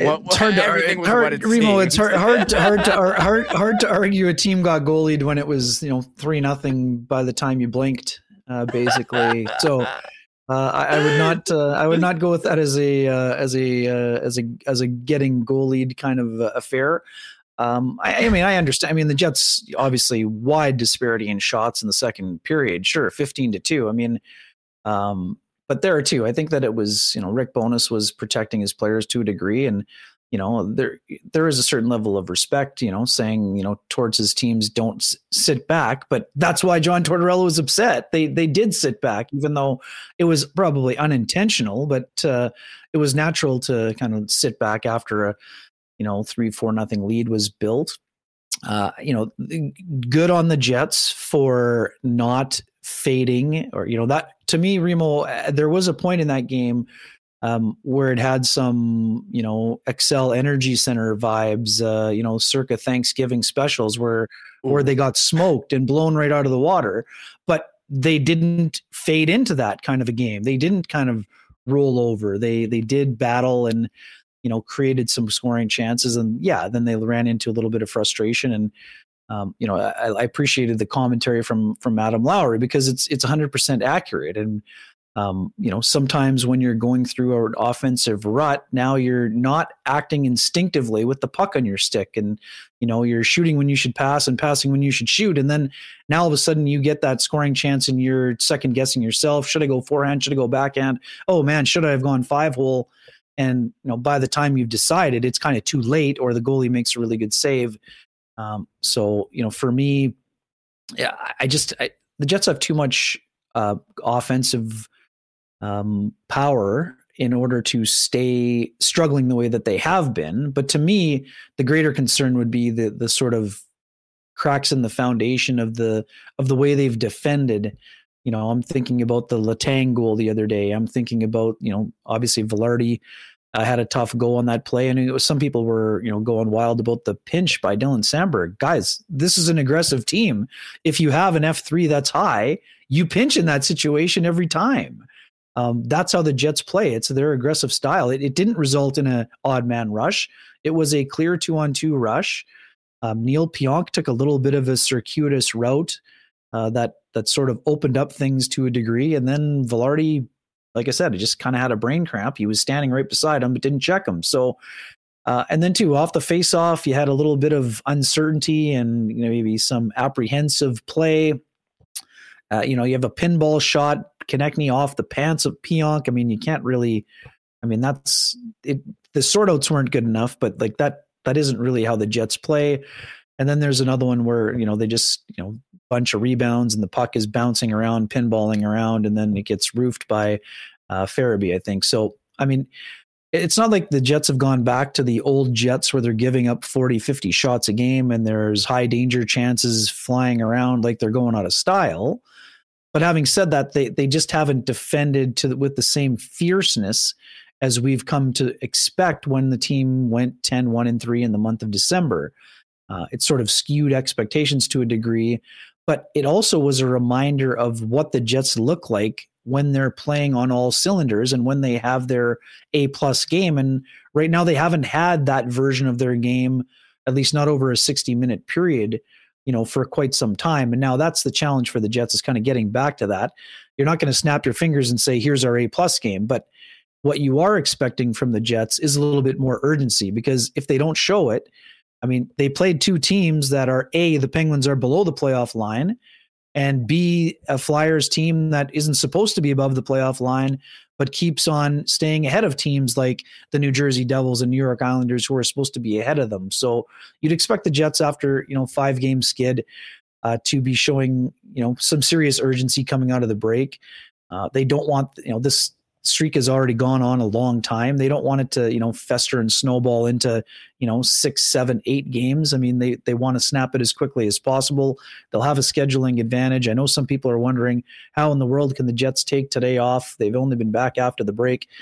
Rick Bowness obviously saw that he thought his team needed a mental reset or a physical reset, whichever one it was.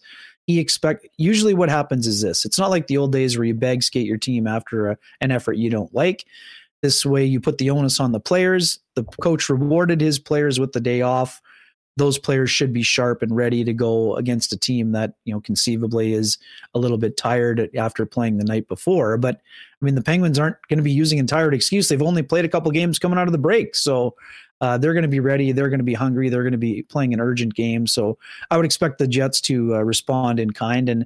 And it's really important for them to kind of dictate the terms of endearment here coming out of the gate, because they're going to want to get a jump on the Penguins, because both teams got the jump on them coming out of the break, and it didn't go well for them. Break. I think a number of teams starting slow. It's funny. I was following a number of Vancouver writers yesterday on Twitter, or X, formerly known as Twitter, and they were not happy with Vancouver's performance in Boston, which is a big game for them. Right, but Boston had just got smoked, 2 nights before. Yeah. So, right, this is what I mean. Like the high end teams, they get beat or they have an effort they don't like, they respond. They don't let it spirals. And the Jets are a very good team, so I would expect them to be a little bit sharper. Ken, we're winding. Yeah, I'll agree with you there. We're winding it down here. In terms of Saturday, you think we're going to see any lineup changes? I know there was a lengthy conversation at the end of Kenny and Rennie, if they're going to make any swaps on defense there, with Brendan Dillon being suspended. He's got 2 more games. So you see any lineup changes coming on Saturday? Well, Remo, there was no placement on waivers, at least not to my knowledge. So, I mean, the Jets still could do that tomorrow if they wanted to call up Ville Heinola, but I mean, kind of all signs point to Heinola suiting up against the Grand Rapids Griffins tonight. And if he's not in the lineup, then we'll have our answer, I guess. But if the Jets were going to want him to be at the morning skate, I would imagine they would have recalled him already. But we won't know that until the Moose game happens. There would be an opportunity there, of course. And no, that's not to blame Logan Stanley. I mean, he played almost 15 minutes. He had not played since December 12th. So, he wasn't good. He wasn't bad. He was fine. Do I think that Ville Heinola could help the Jets and some of the things they struggled with coming out of the gate of the All-Star break? Exits, getting their offense going, maybe helping the power play? Sure. Nobody would be asking Ville Heinola to save the season here. The Jets are not in that situation where they need that to happen. But having someone who, is a little bit maybe more mobile would be something to consider. But I mean, the coaching staff kind of maybe already showed their cards in saying that Logan Stanley was going to play all 3 games. Now, that's obviously always subject to change, and that was based on who they had available. But, Kevin Cheveldayoff recently said Ville Heinola was almost ready. He's played 10 games. So only they know for sure if he's ready or not. And if he is going to be ready, then you would think the door was kind of open for him to be inserted. But if not, there's another almost there is a full month before the trade deadline, and I would expect we'd see Heinola before that time at some point. Great having you on today. Enjoy, your afternoon. Enjoy the weekend. And before we go, Super Bowl pick. Are you going to sit on the fence like me, or are you going to put your cards down and make a selection? No sense sitting on the fence, Remo. Before you're done, once Hacksaw tells you, gives you the goods, then you can make your choice at the end of the show. I just have a tough time. It's Brady-esque for me. I have a tough time betting against Mahomes. I know the 49ers have an excellent team, and they've got a lot of weapons on offense. I know that one of the storylines this week coming out of Vegas is how, embarrassed the San Fran defense was in all the meetings and, dogging it to the ball. And, I respect the fact that the Chiefs occasionally have struggled against the run, and that would, lead you to believe that McCaffrey could have a big day. But I also think that the Chiefs defense has kind of been underrated all year long. And I do think that they're going to put some pressure on Brock Purdy to he does a great job getting the ball out in time. But I think that, guys like Chris Jones could have a big effort. And I have a hard time picking against Mahomes. I think it's a tight game, field goal wins it, or, 4-point game, whatever it ends up being. But if Mahomes has the ball in his hands in the last 2 minutes, I'm going to say Chiefs by 3.5 or whatever the line is. Isn't San Francisco favored? Isn't it like 2? Has it changed? Let me just double check that right here. Anyways, Ken, I know you got to go. Yeah. Anyways, I'll take the Chiefs. By 2. I'm taking the Chiefs, but not in a rout by any stretch. I think it'll be a great game. Yeah, it's going to be close. I'm sorry, Connor. I would love, in my heart, I would love to choose the 49ers, but I just in a game this tight, I'm taking the quarterback. Some would argue that Purdy had a better year, but I got a hard time picking against the guy who's done it on that big stage already. I get it. All right, Ken. Maybe Hacksaw might be on your side, though. We'll see. We'll see. I hope so. Yeah. Let's see what Hacksaw. Have a good weekend, boys. Thank you. Yeah, thanks a lot, Ken. Enjoy your skate this afternoon. There he is, Ken Wiebe, Winnipeg Free Press. Weeb's World on X, formerly known as Twitter, and Kenny and Rennie podcast, where you get your podcasts, and also here on YouTube. Another guy on YouTube here as well. Lee Hacksaw Hamilton. It's not a Friday without the Saw, and coming in to preview the Super Bowl, the big game, as they call it. I'll bring in Lee just a second here. He's out there in sunny California, or I think it's rainy California. Lee, are you there? Can you hear me? I can hear you. You got me? I got you, Lee. How's it going? How's your Friday? It's pretty wet. We've had 9.5 inches of rain in the last 2 weeks here in San Diego. It's the atmospheric river conditions here. It's really been something to experience, but get a couple days dry, and then we get another wave of storm. So we've already, it's February. We've already reached our annual limit of rainfall here in San Diego in just the last 2 weeks. A total, I think it's 9.9 inches of rain now in 2 weeks. So, hey, I'm ready for NFL football. Are you ready for football? And I assume because you're in the anchor's chair, the Kansas City Chief fan is being the Kansas City Chief fan. Is he at the Super Bowl? No, he's a wedding in Mexico, and he's been saying all season, at least, this isn't the Chiefs' year. They're not going to be in the Super Bowl if he wanted to go down to Vegas or something. So he'll be getting some sun watching the game. Maybe poolside. I'm not sure. I'm not sure the plans. We'll have to get some reaction either way next week. But, I want to talk about the Night of Honors last night, but we can get into the big game. Some great matchups here. I think both quarterbacks going head-to-head, but talked a lot about that. How about the head coaches? Andy Reid, again in the Super Bowl, and Kyle Shanahan. He's had a couple of cracks at it before, hasn't come up with the big win. What do you make of this head coaching matchup, but also the big defensive coordinator matchup as well with Spagnuolo and Wilkes? Well, let's start with the head coaches. Andy Reid's a mad scientist. It's so hard to win in postseason.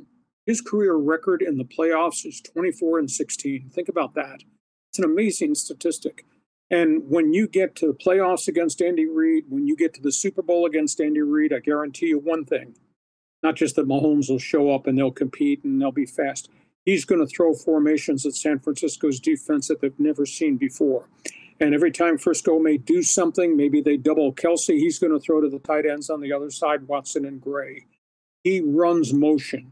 He's going to, I think in this game, he is going to move his quarterback a little bit to create the threat that Mahomes is going to run the football, which in essence is going to slow down the bit of the pass rush. And I guarantee you, they're going to probably go tempo a bunch of times just to try to wear out that very physical force defense that San Francisco has. They're just methodical now. Now, this is not the Tyreek Hill, Patrick Mahomes offense that we've seen in the past. They've become much more patient, much more methodical. Under Tyreek Hill and some of the guys have had in recent years, their whole life was chunk plays. Here comes a 30-yarder, here's a 48-yarder, here's a 62-yard run after the catch. That's not happening right now. What they're doing is they're just methodically going down the field throwing the football. And if it's 8 yards to Kelsey, or if it's 12 yards to Kelsey, or if it's 9 yards to the other tight end, and then they'll run Pacheco in there, they're just methodically going down the field. They said that's what I've judged the back half of the schedule, and they've quit turning the football over. I think last week I told Hustler the favorite phrase I think for Patrick Mahomes right now is, who can I trust? Well, the only guys you can really trust, obviously, is Travis Kelsey and the young wide receiver Rashee Rice. They've just pretty much stopped trying to distribute the football to anybody else, because all those guys first half of the season are running the wrong routes and dropping passes. So Reid's a mad scientist. San Francisco's playbook, probably right on the cover of the playbook, is a sledgehammer. That's what they do. They're going to run it, and they're going to pound it with McCaffrey, and they're going to bust some big plays along the way, but they just want to beat you up, and that's who they are, and that's who Shanahan is, and that's what he's done so many other places. Now, he's got a bit of a history wrapped around his neck here of postseason failure.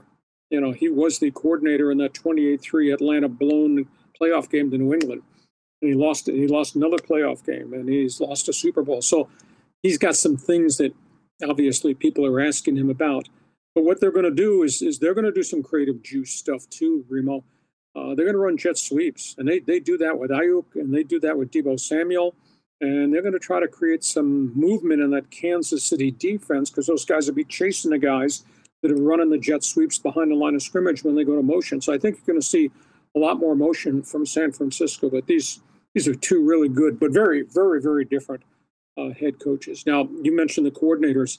Steve Spagnuolo has just evolved as a coordinator. What they're doing in Kansas City, because now they have athletes who can run at virtually every position. They are blitzing from everywhere. And they blitzed Lamar Jackson into submission. And prior to that, they blitzed the daylights and really got Josh Allen out of sync. And they just tore apart Tua in Miami. They're 3-0, not just because of Mahomes. They're 3-0 because the defense is getting things done. They got 67 quarterback sacks, enormous pressure. I think their whole thing is to try to get Purdy off his spot, make him uncomfortable, make him move the pocket, because then some of his accuracy goes away, or then you're making him having to make the decision, am I going to try to throw it or am I going to try to run it? I think Purdy's going to have his hands full because he's so young and so inexperienced, and you got Reed and Spagnuolo been here before. I think that's going to be a challenge. I think in terms of San Francisco's defense, it's just not the same team right now that it was early in the year. You know, they had the great start, and they lost 3 in a row. And, boy, they didn't look right. And now in these playoff games, they've been in the hole each of the last 2 games. You know, they let Detroit run for 182 on them. And luckily they came from behind and won that one. And prior to that, Jordan Love threw for like 272 when they played Green Bay, and they had to come from behind to win that playoff game. I'll be intrigued to see. San Francisco's success has been built on the zone. You saw what Mahomes did in that AFC Championship game. They dismembered Baltimore's zone defense.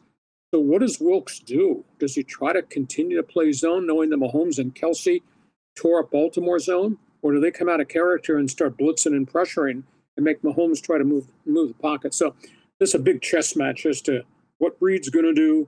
I think I know what's going to happen with San Francisco's offense. We know what Spagnuolo does because look at the success rate. Now, what does Wilkes do to be different to make San Francisco better? So that's a long answer to your first question, but those are the coaches. I think the coaching matchups and the play calls, Remo, are just, they're going to be fun. I think it's going to be a great Super Bowl. Yeah, Andy Reid, I mean, he's already a Hall of Fame coach. He can go up there with another Super Bowl. I remember, back when he was at the Eagles, he was the guy who couldn't win the big game, losing 4 straight NFC championships. And Spagnuolo, I mean, you may remember, he was the defensive coordinator for the New York Giants when they shut down Tom Brady at the 2007 Patriots, one of the best teams of all time. So I'm curious what's going to happen here. And I agree with the Chiefs. They basically only have 3 guys. You know where the ball's going, as you said. Pacheco, Kelsey, and Rashee Rice. Can they shut those guys down? It seems like to me, San Francisco's got the more varied offense. You got Debo, Christian McCaffrey, and Ayuk and Kittle. I don't know how you feel the offenses stack up. It's just so hard for Jack Name to go against Patrick Mahomes. He's excellent. That's all you can really say about that. I don't know how you see the two, QB matchup and the offenses matching up. Well, San Francisco's got a great offense. There's no doubt about it. But part of that offense, I mean, you can't run McCaffrey 40 times. Part of that offense is going to be predicated on Purdy and what Purdy does and what Purdy reads at the line of scrimmage and pre-snap reads and where they're sending guys from Kansas City. And is it going to be Snead? Is it going to be Tranquil, the linebacker? Where's the blitz coming? Because I think the stat that I remember is in the Baltimore game, they blitzed Lamar Jackson 68% of his dropbacks. 68%. And Lamar in that game only completed 54% of his passes in that playoff game by virtue of the splits. And when he had to stay in the pocket, when he had to stand in there with all the people around him, he completed only 47% of his passes. And that's a veteran great quarterback. So now, Remo, what you got a quarterback's got 1.5 years into his career, and he's going to be facing all these dynamics that Spagnuolo's sending.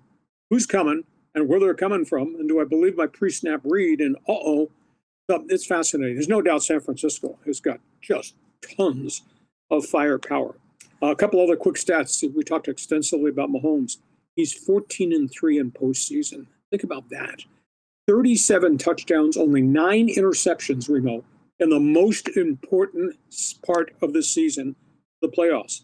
Brock Purdy in these 2 playoff games, quarterback rating is 87.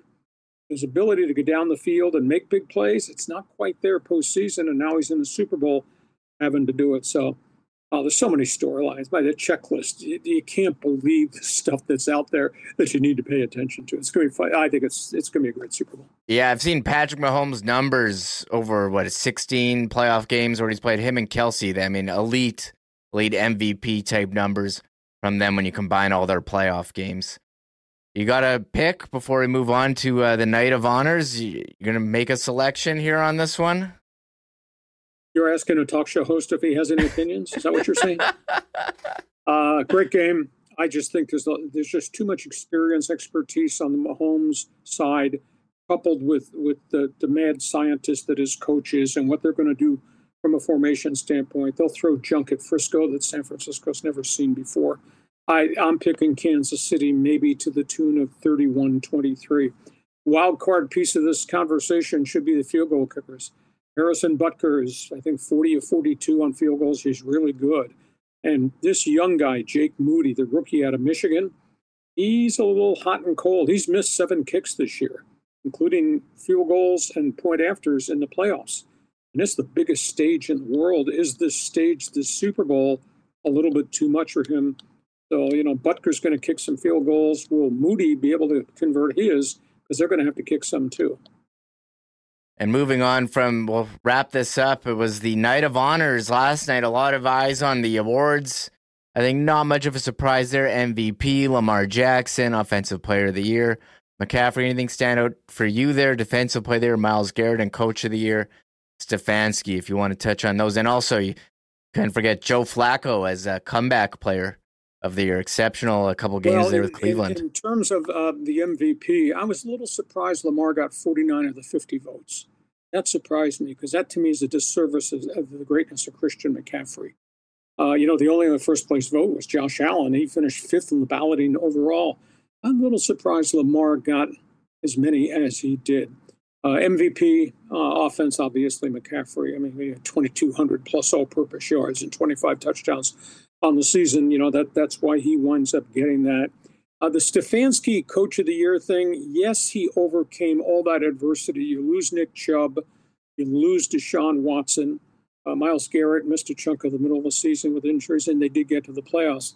Geez, nobody paid any attention to what DeMeco Ryans did in Houston.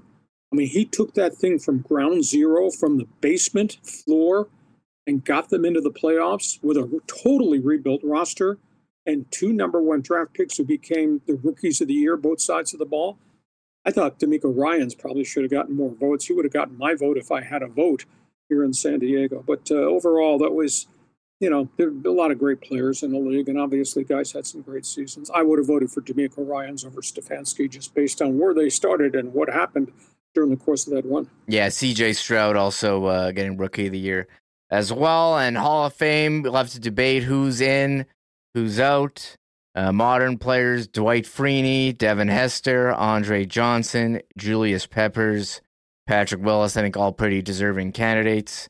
They have them listed as the senior category, Steve Mongo McMichael and Randy Gradishar. The one player didn't get in, Lee, and I know you can speak to this, Antonio Gates, one of the best tight ends ever. Big snub for Antonio Gates, but you have to think he's getting in next try, right? Yeah, I think so. In terms of the Hall of Fame, there's a tinge of sadness here. Steve McMichael's a legendary anchor with William Perry on the Bears Super Bowl defense with Mike Ditka. He's dying of ALS, and I don't even know if he'll make it to the ceremony. So there's a tinge of sadness there because he gave his life to the NFL. He played 13 years in the trenches, and unfortunately, football's going to wind up taking his life. So there's a bit of sadness there. Each of these guys is really good. The pass rushers are unique. Peppers was such a monster specimen. Freeney did it on skill and speed. I really liked Dwight Freeney. Talk about being a, quote, self-made man. He was kind of an undersized, real defensive end.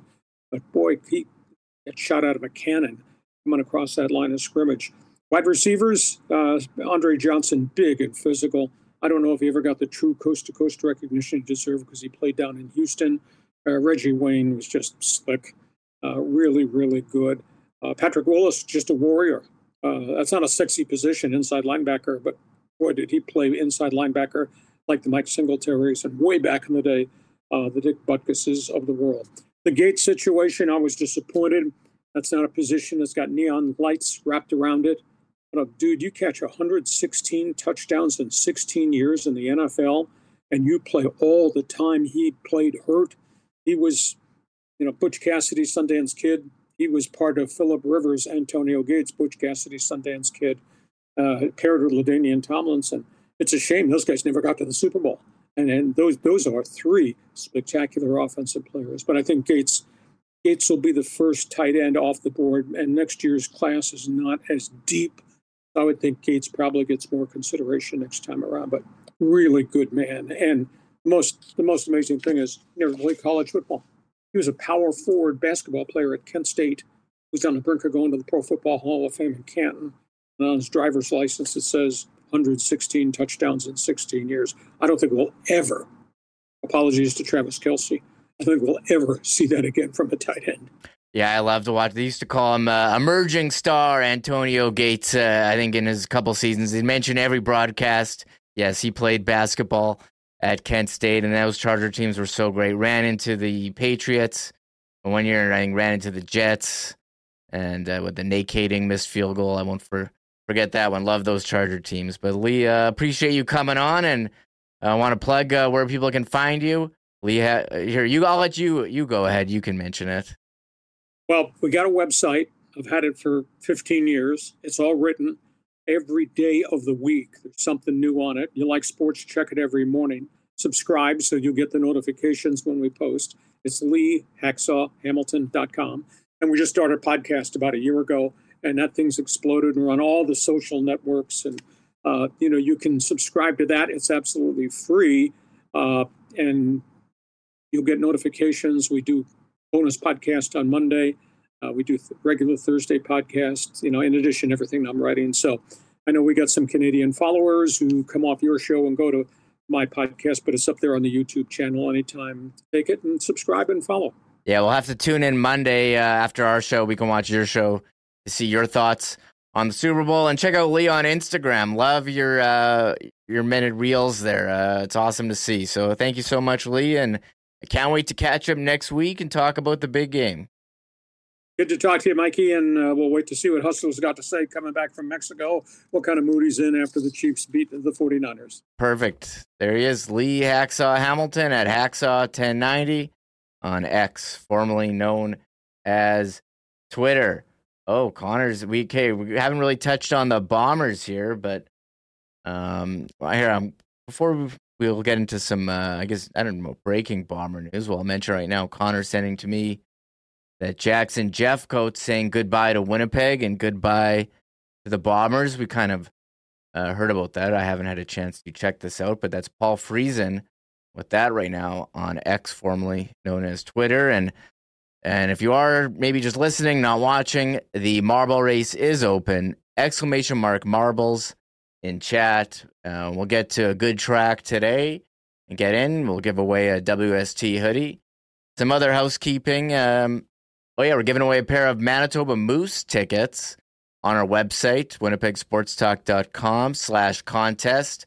We'll give those away next week. It's to the Saturday, February 17 game. That's 2 p.m. start time. And if you want to get notified of more goings on with Winnipeg Sports Talk, just go to our website, winnipegsportstalk.com, and sign up for our mailing list. We have some AEW tickets we'll be giving away until that show on April 10. And, whatever events that we may have. We do have that whiskey. I think there's like 2 tickets left. That is the whiskey link at the top of winnipegsportstalk.com or in the description of this video or this podcast if you're listening on podcast. We did have some big Bombers news this week. Brady Oliveira signing a 2-year deal. Dalton Schoen as well. We didn't think it could be done. Both of them. Kyle Walters gets it done. And Dalton Schoen spoke to the media on a Zoom call talking about the free agency process. And shout out to BlueBombers.com for this video. There's definitely always that thought in the back of my mind that, obviously Winnipeg is where I wanted to be. And so, that was kind of my thought process the whole way along. But right in the start of the offseason, obviously there was some stuff with NFL stuff that my agent, he had to do his due diligence and look into all of those options as well, because there was some interest on that front. And then I'd say probably few weeks ago, we started getting into, really serious talks of like, Winnipeg's where we want to be and stuff like that. I would have liked to get it done before the window just to not have to deal with that and, open the door to all those conversations and stuff like that. Unfortunately, we weren't able to get it done before the window opened, which is fine. And so, that obviously on Sunday morning opened up to get to talk to all the teams in the league. There's a significant amount of interest from a handful of teams around the league. And so there was a lot of conversations had with, coaches, GMs, offensive coordinators, stuff like that. And I think, after the first couple of days of that process, I really looked at the whole picture, what other teams were telling me, what they could offer, how I would fit in and stuff like that. And I think the main overarching thing was, Winnipeg is where I wanted to be. We have such a good culture. It's just such a good fit. I know how I can contribute to the team offensively. I love the guys in the locker room. And so ultimately that was where I wanted to be. And so we were able to make it happen then. There he is, Dalton Schoen on the free agency process, says he wanted to be in Winnipeg, but he did go through that negotiation period where the legal tampering, as they call it, I think the CFL official term, negotiation window, where he can talk with other teams, but eventually decided to come back with the Bombers for a 1-year contract. And here's Schoen on his negotiation window experience. Yeah, it's an interesting process, like you just said. I mean, Sunday morning, about noon, your phone just starts ringing and doesn't stop. I think as far as, the money and the numbers, I kind of left that more up to my agent, and he did a great job, talking with all the teams and, kind of controlling that side of things, and his conversation more with the GMs.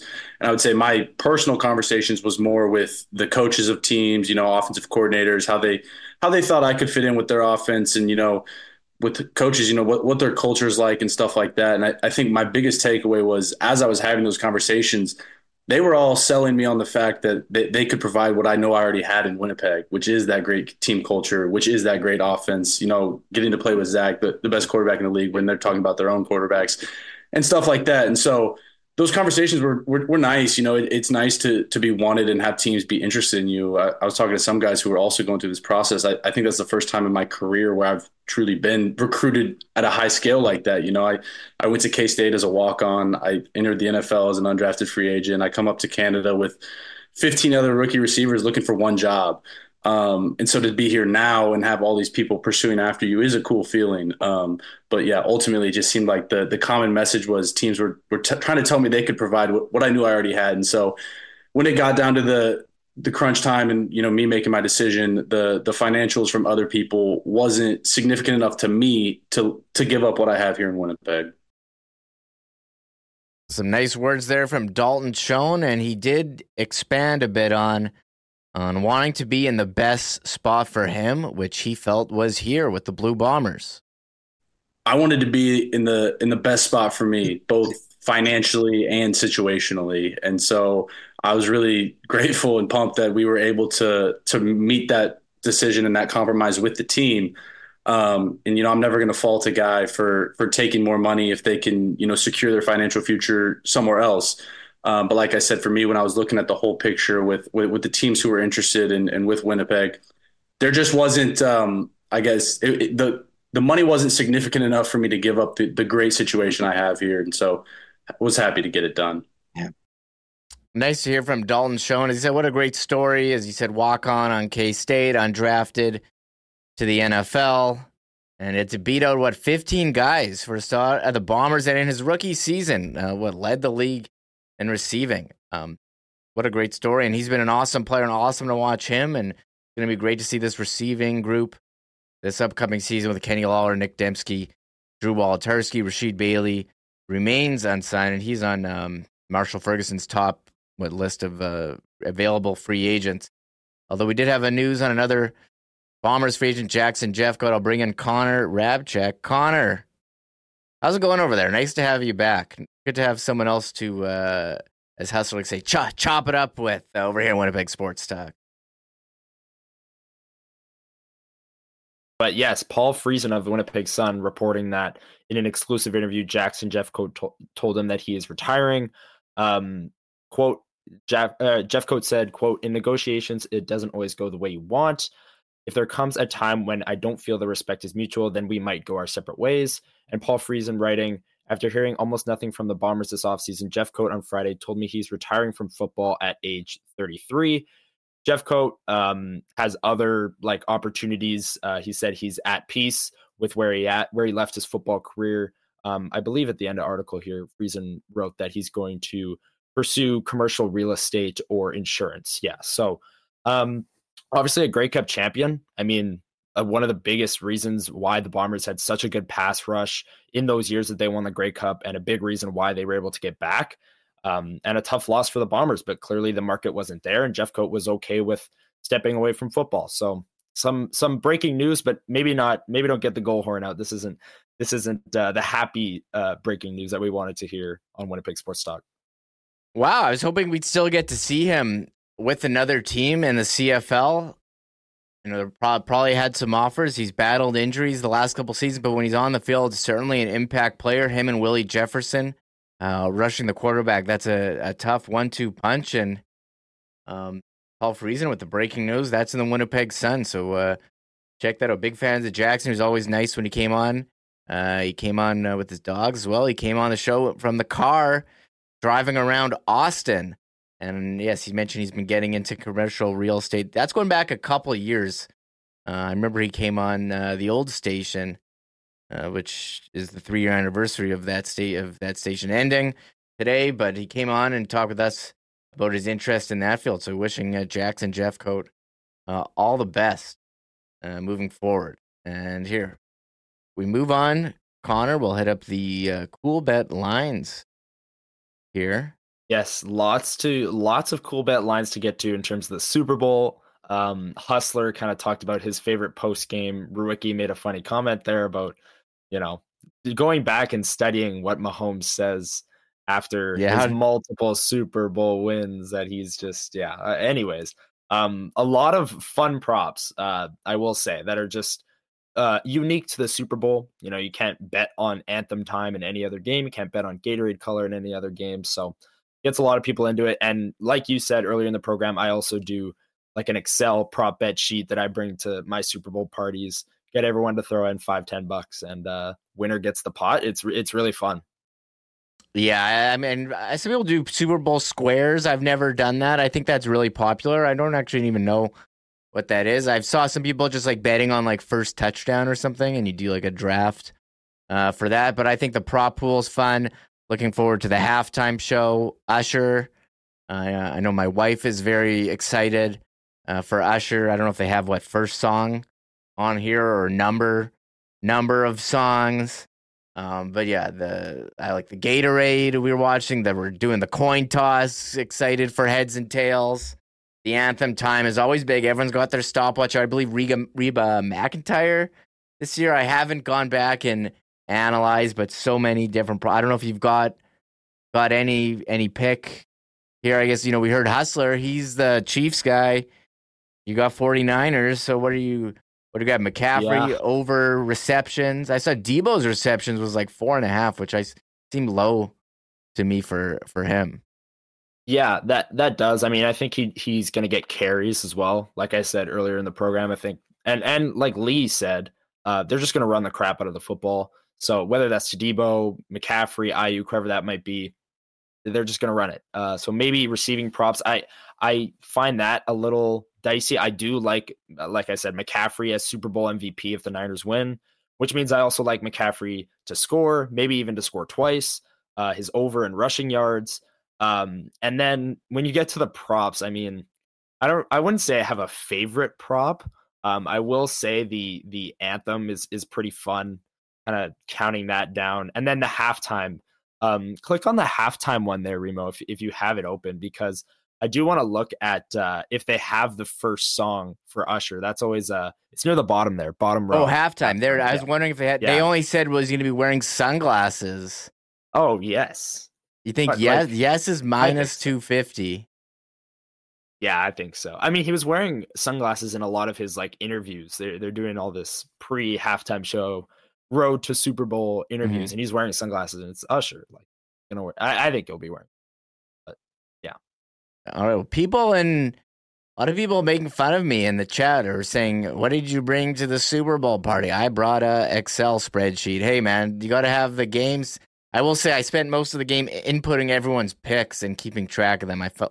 Thankfully, I found a website to do that for me now. It was something I had looked for years. But we talked about the Super Bowl, a couple games on the NHL schedule tonight. If you want to do some pre-scouting on the Jets' opponent tomorrow, Pittsburgh is in Minnesota. Alex Nedeljkovic starting for the Penguins, -130 favorites. A bit surprised there. They're favorites when you want to go with the home dogs. The Rangers, -291 over Chicago, who is not good. They don't know since Connor Bedard got injured. They've been getting outshot pretty heavily. Although they're pretty scrappy. They hang into these games but do ultimately lose. And Edmonton looks to start a new streak in Anaheim, -279 favorites. I don't know if you got any thoughts on tonight's game. No, I mean, the Wild, I feel like they've been playing a little bit better as of late. Obviously, they just claimed Declan Chisholm. He didn't play their other game this week. I don't think he's in the lineup. No, he went from one press box to another, from Winnipeg to Minnesota. I thought Pittsburgh looked great against Winnipeg, but obviously the Jets have lost 5 straight. So how much of that was on Pittsburgh? How much of it was the Jets in a funk? And then the other 2 games, I mean, it's hard not to pick the heavy favorites, especially since, the Blackhawks, I think they scored 11 goals in their last 11 games. Like, it's not going well over there, especially without Bedard. And then the Oilers, it just feels like, even though they lost, they're going to roll the Ducks. I mean, they're fresh off of 16 straight wins. They beat bad teams handily. That's what powered them to 16 straight wins. They beat a lot of bad teams in that winning streak. And by big scores. So maybe the Oilers to win by on the puck line by more than a goal, but outside of that, hard not to go with the heavy favorites.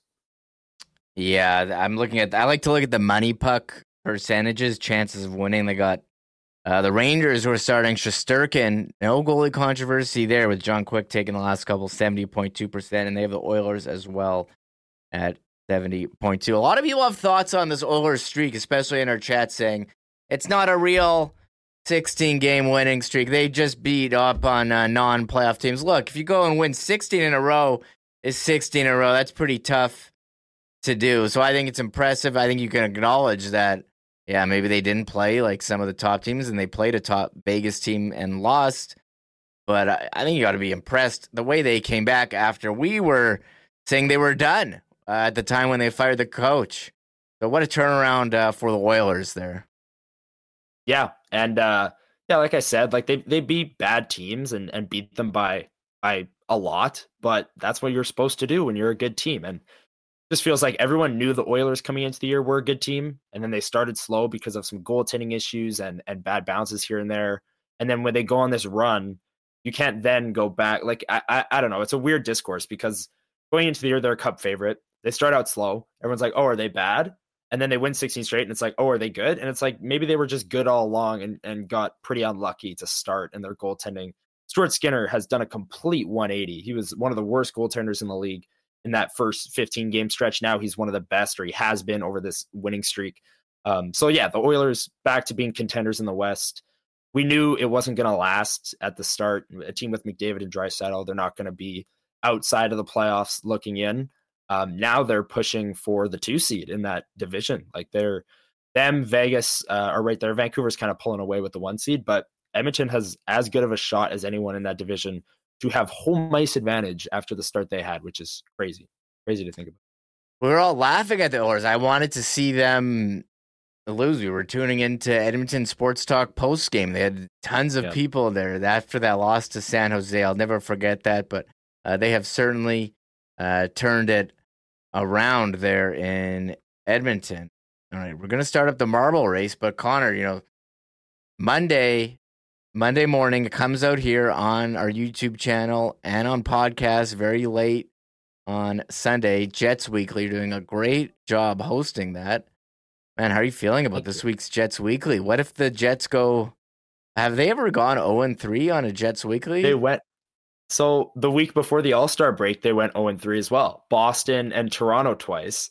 And I joked to both you and Huss at the Winnipeg Sports Talk night against Toronto, but that night was the most important game for Winnipeg Jets Weekly all season long because I hadn't talked about an 0-3 week up until that point. It was the Leafs. It's just naturally a bigger game. And I'm like, if they lose all three, no one's going to want to watch. Now, here we are again, another big Saturday game, Hockey Night in Canada, Sidney Crosby. And the Jets have a chance to go 0-3 again. And selfishly, I want them to win so that more people are wanting to relive the game through Winnipeg Jets Weekly. But yeah, it's been rough. I don't know how I'm going to pick the 3 stars if they lay another egg offensively. Mm-hmm. I guess Kyle Connor is the leader for 3 stars right now. He's the only guy with a goal. But outside of that, big game tomorrow night for Winnipeg Jets Weekly. But stay tuned for that Monday morning. I'll be doing that early Sunday and have it ready and done, so I don't have to worry about it after the Super Bowl. But yeah, stay tuned for that Monday morning. It's going to be fun. Last week, just talked about the Monahan trade if you want to go back and get my thoughts on that. But yeah, finally some games to talk about and hopefully not another 0-3 stretch. That would be nice. Yeah.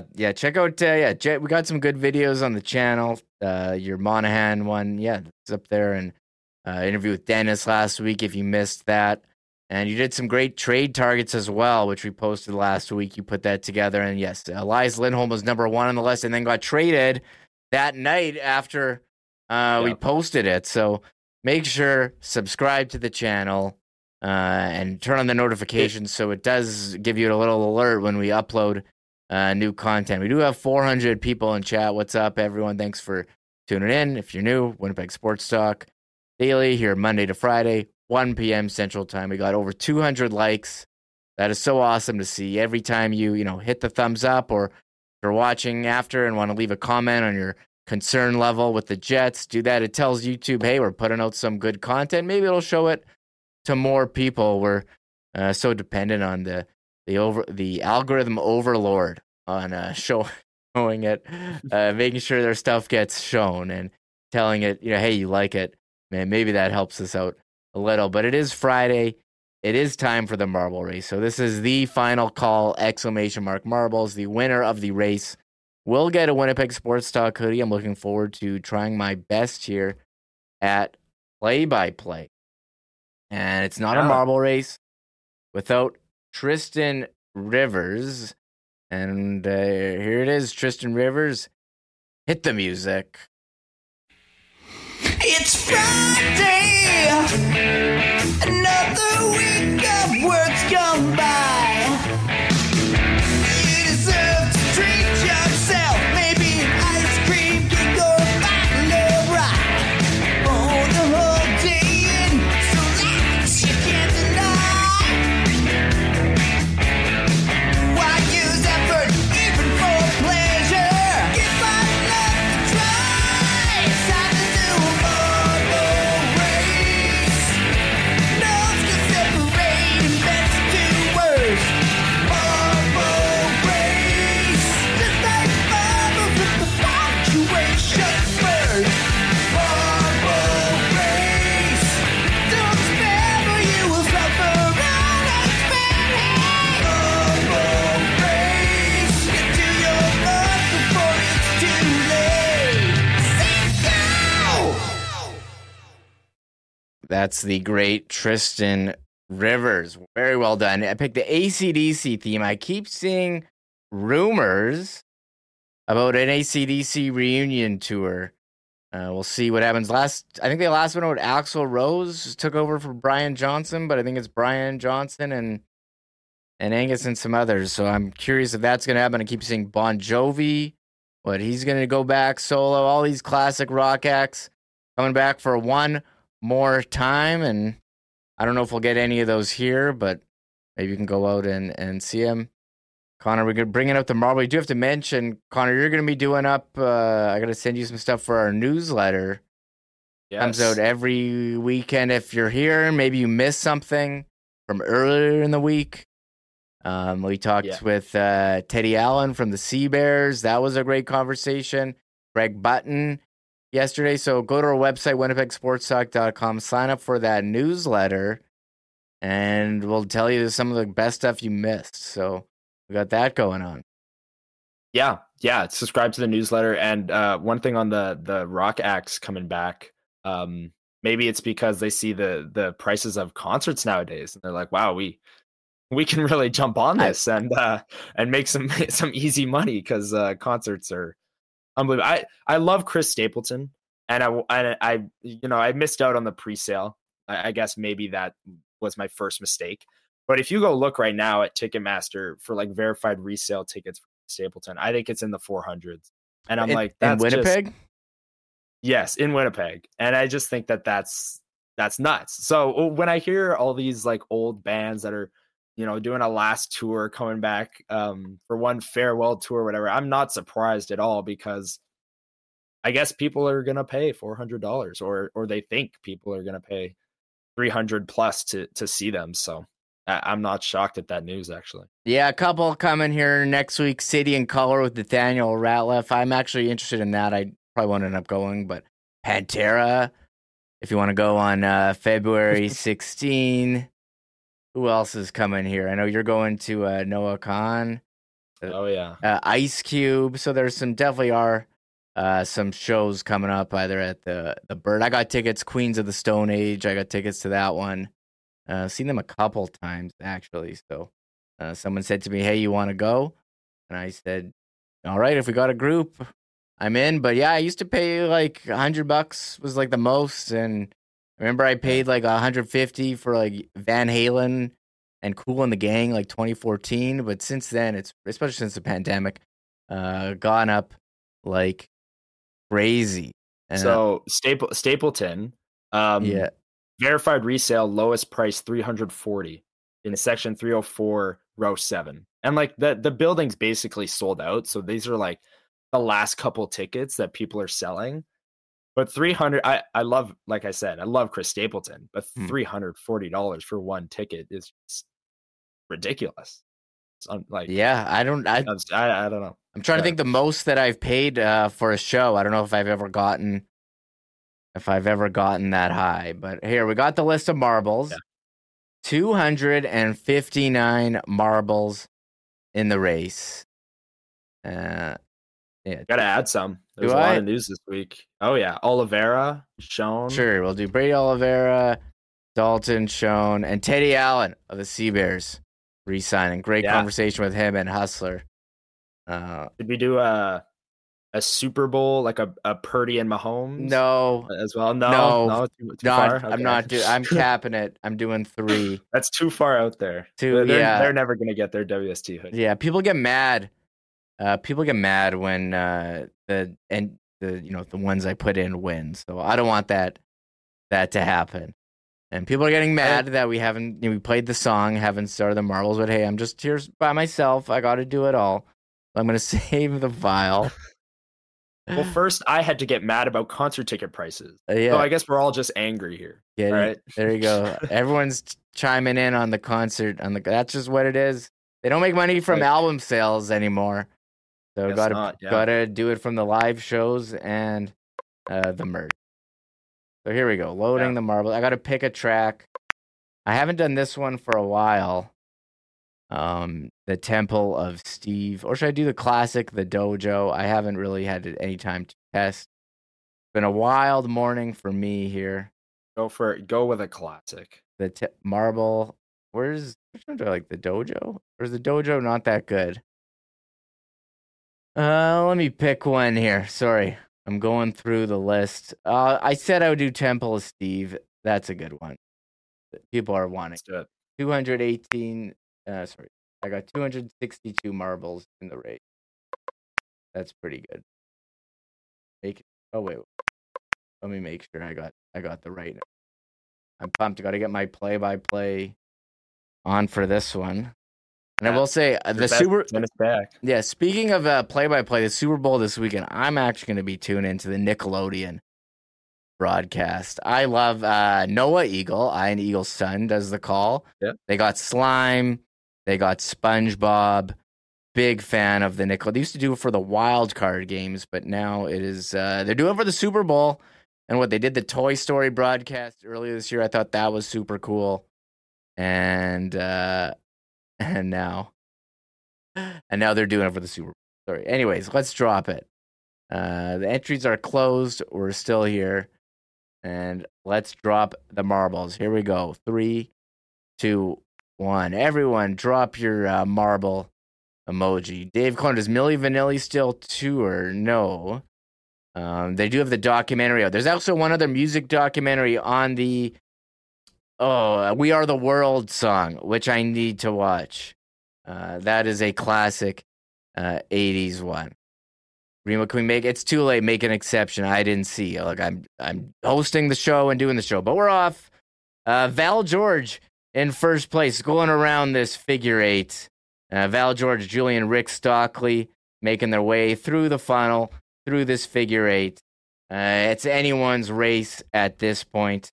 There it is, Val Julian. They're going through this swingy gate thing. Rick's under. He's in first. Rob Wright is in there. They're ahead, and there's a big pack behind them down the slide into this, parkade circle thing.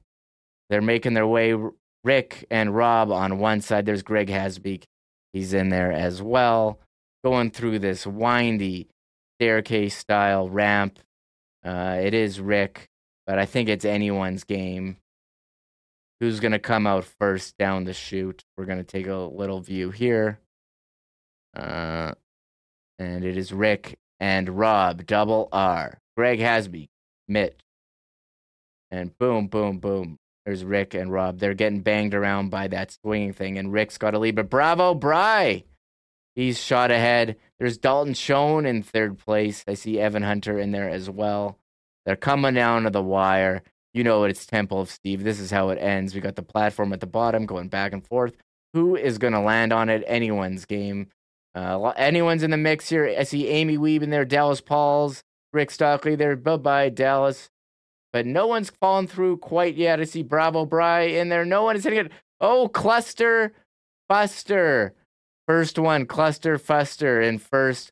Lisa Foster, Gene Okerlund, Dennis Mayuga, Cigars for Everyone, Hockey Mom, Royal Sports Team Sales, your boy Mitch, son of Dirk, and Uncle Dizzo. It was quite a bloodbath there at the end, but it was Cluster Fuster in first place. That's a tongue twister. Hard to say. Cluster Fuster.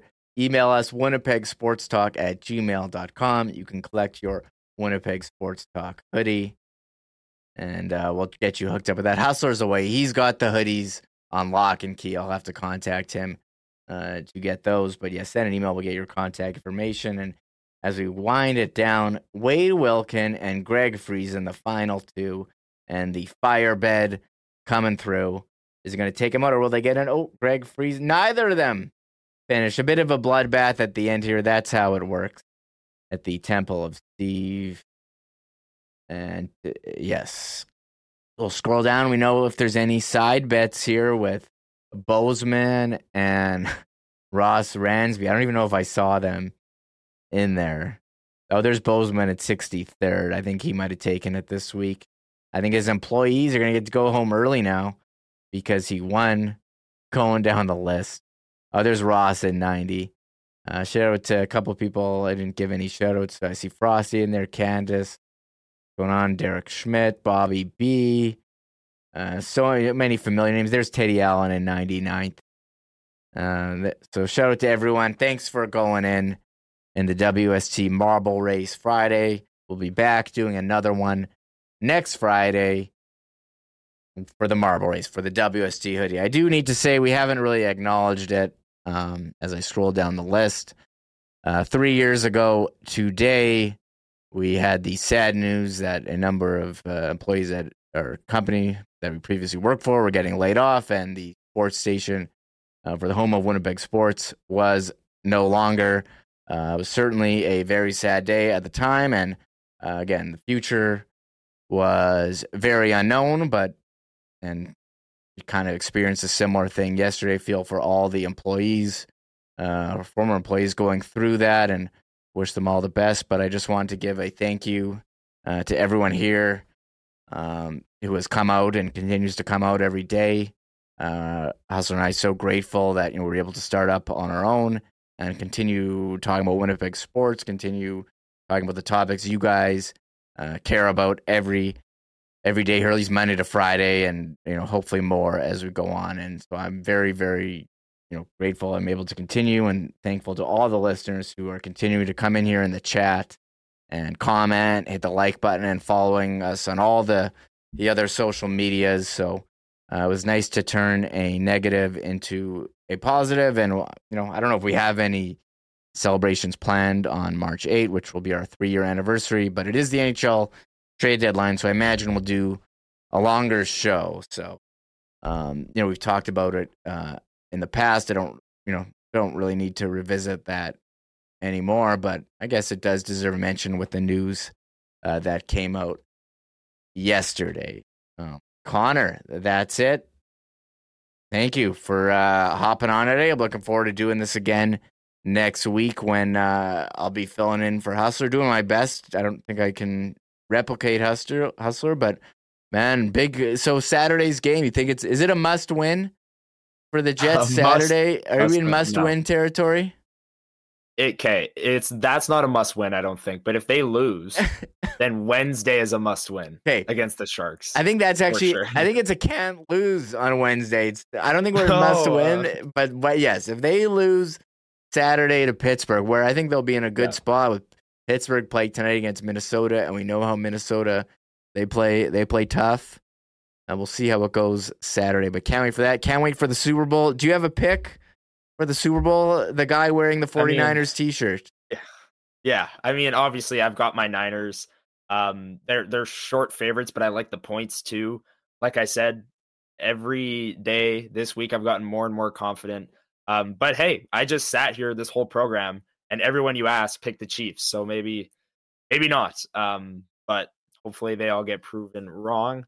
Lee's prediction kind of scares me because he didn't just think the Chiefs were going to squeak by on a game-winning field goal. He said like 31-23 or something. Like that scares me a little bit. But obviously, I'm going to ride with my team. I got the Niners. And yeah, looking forward to Monday's edition of Winnipeg Sports Talk. I will be here, win or lose, rain or shine. There will be Winnipeg sports to talk about. So I hope I'm extremely happy on Monday's program, but we will see. Regardless, there will be Jets to talk about. There will be Jets Weekly Monday morning, so lots coming out. But yeah, excited for next week because Huss won't be here, and I will be filling in on at least 3 of the days. All right. Well, appreciate everyone who's chimed in on the chat. Thank you for hopping on, and yeah, that's it for another edition of Winnipeg Sports Talk. Have a great weekend, everybody. We'll see you on Monday. Oh my God! Shut it down! Let's go home! Thanks for tuning in to Winnipeg Sports Talk Daily. Make sure to subscribe on YouTube and your favorite podcast feed at winnipegsportstalk.com.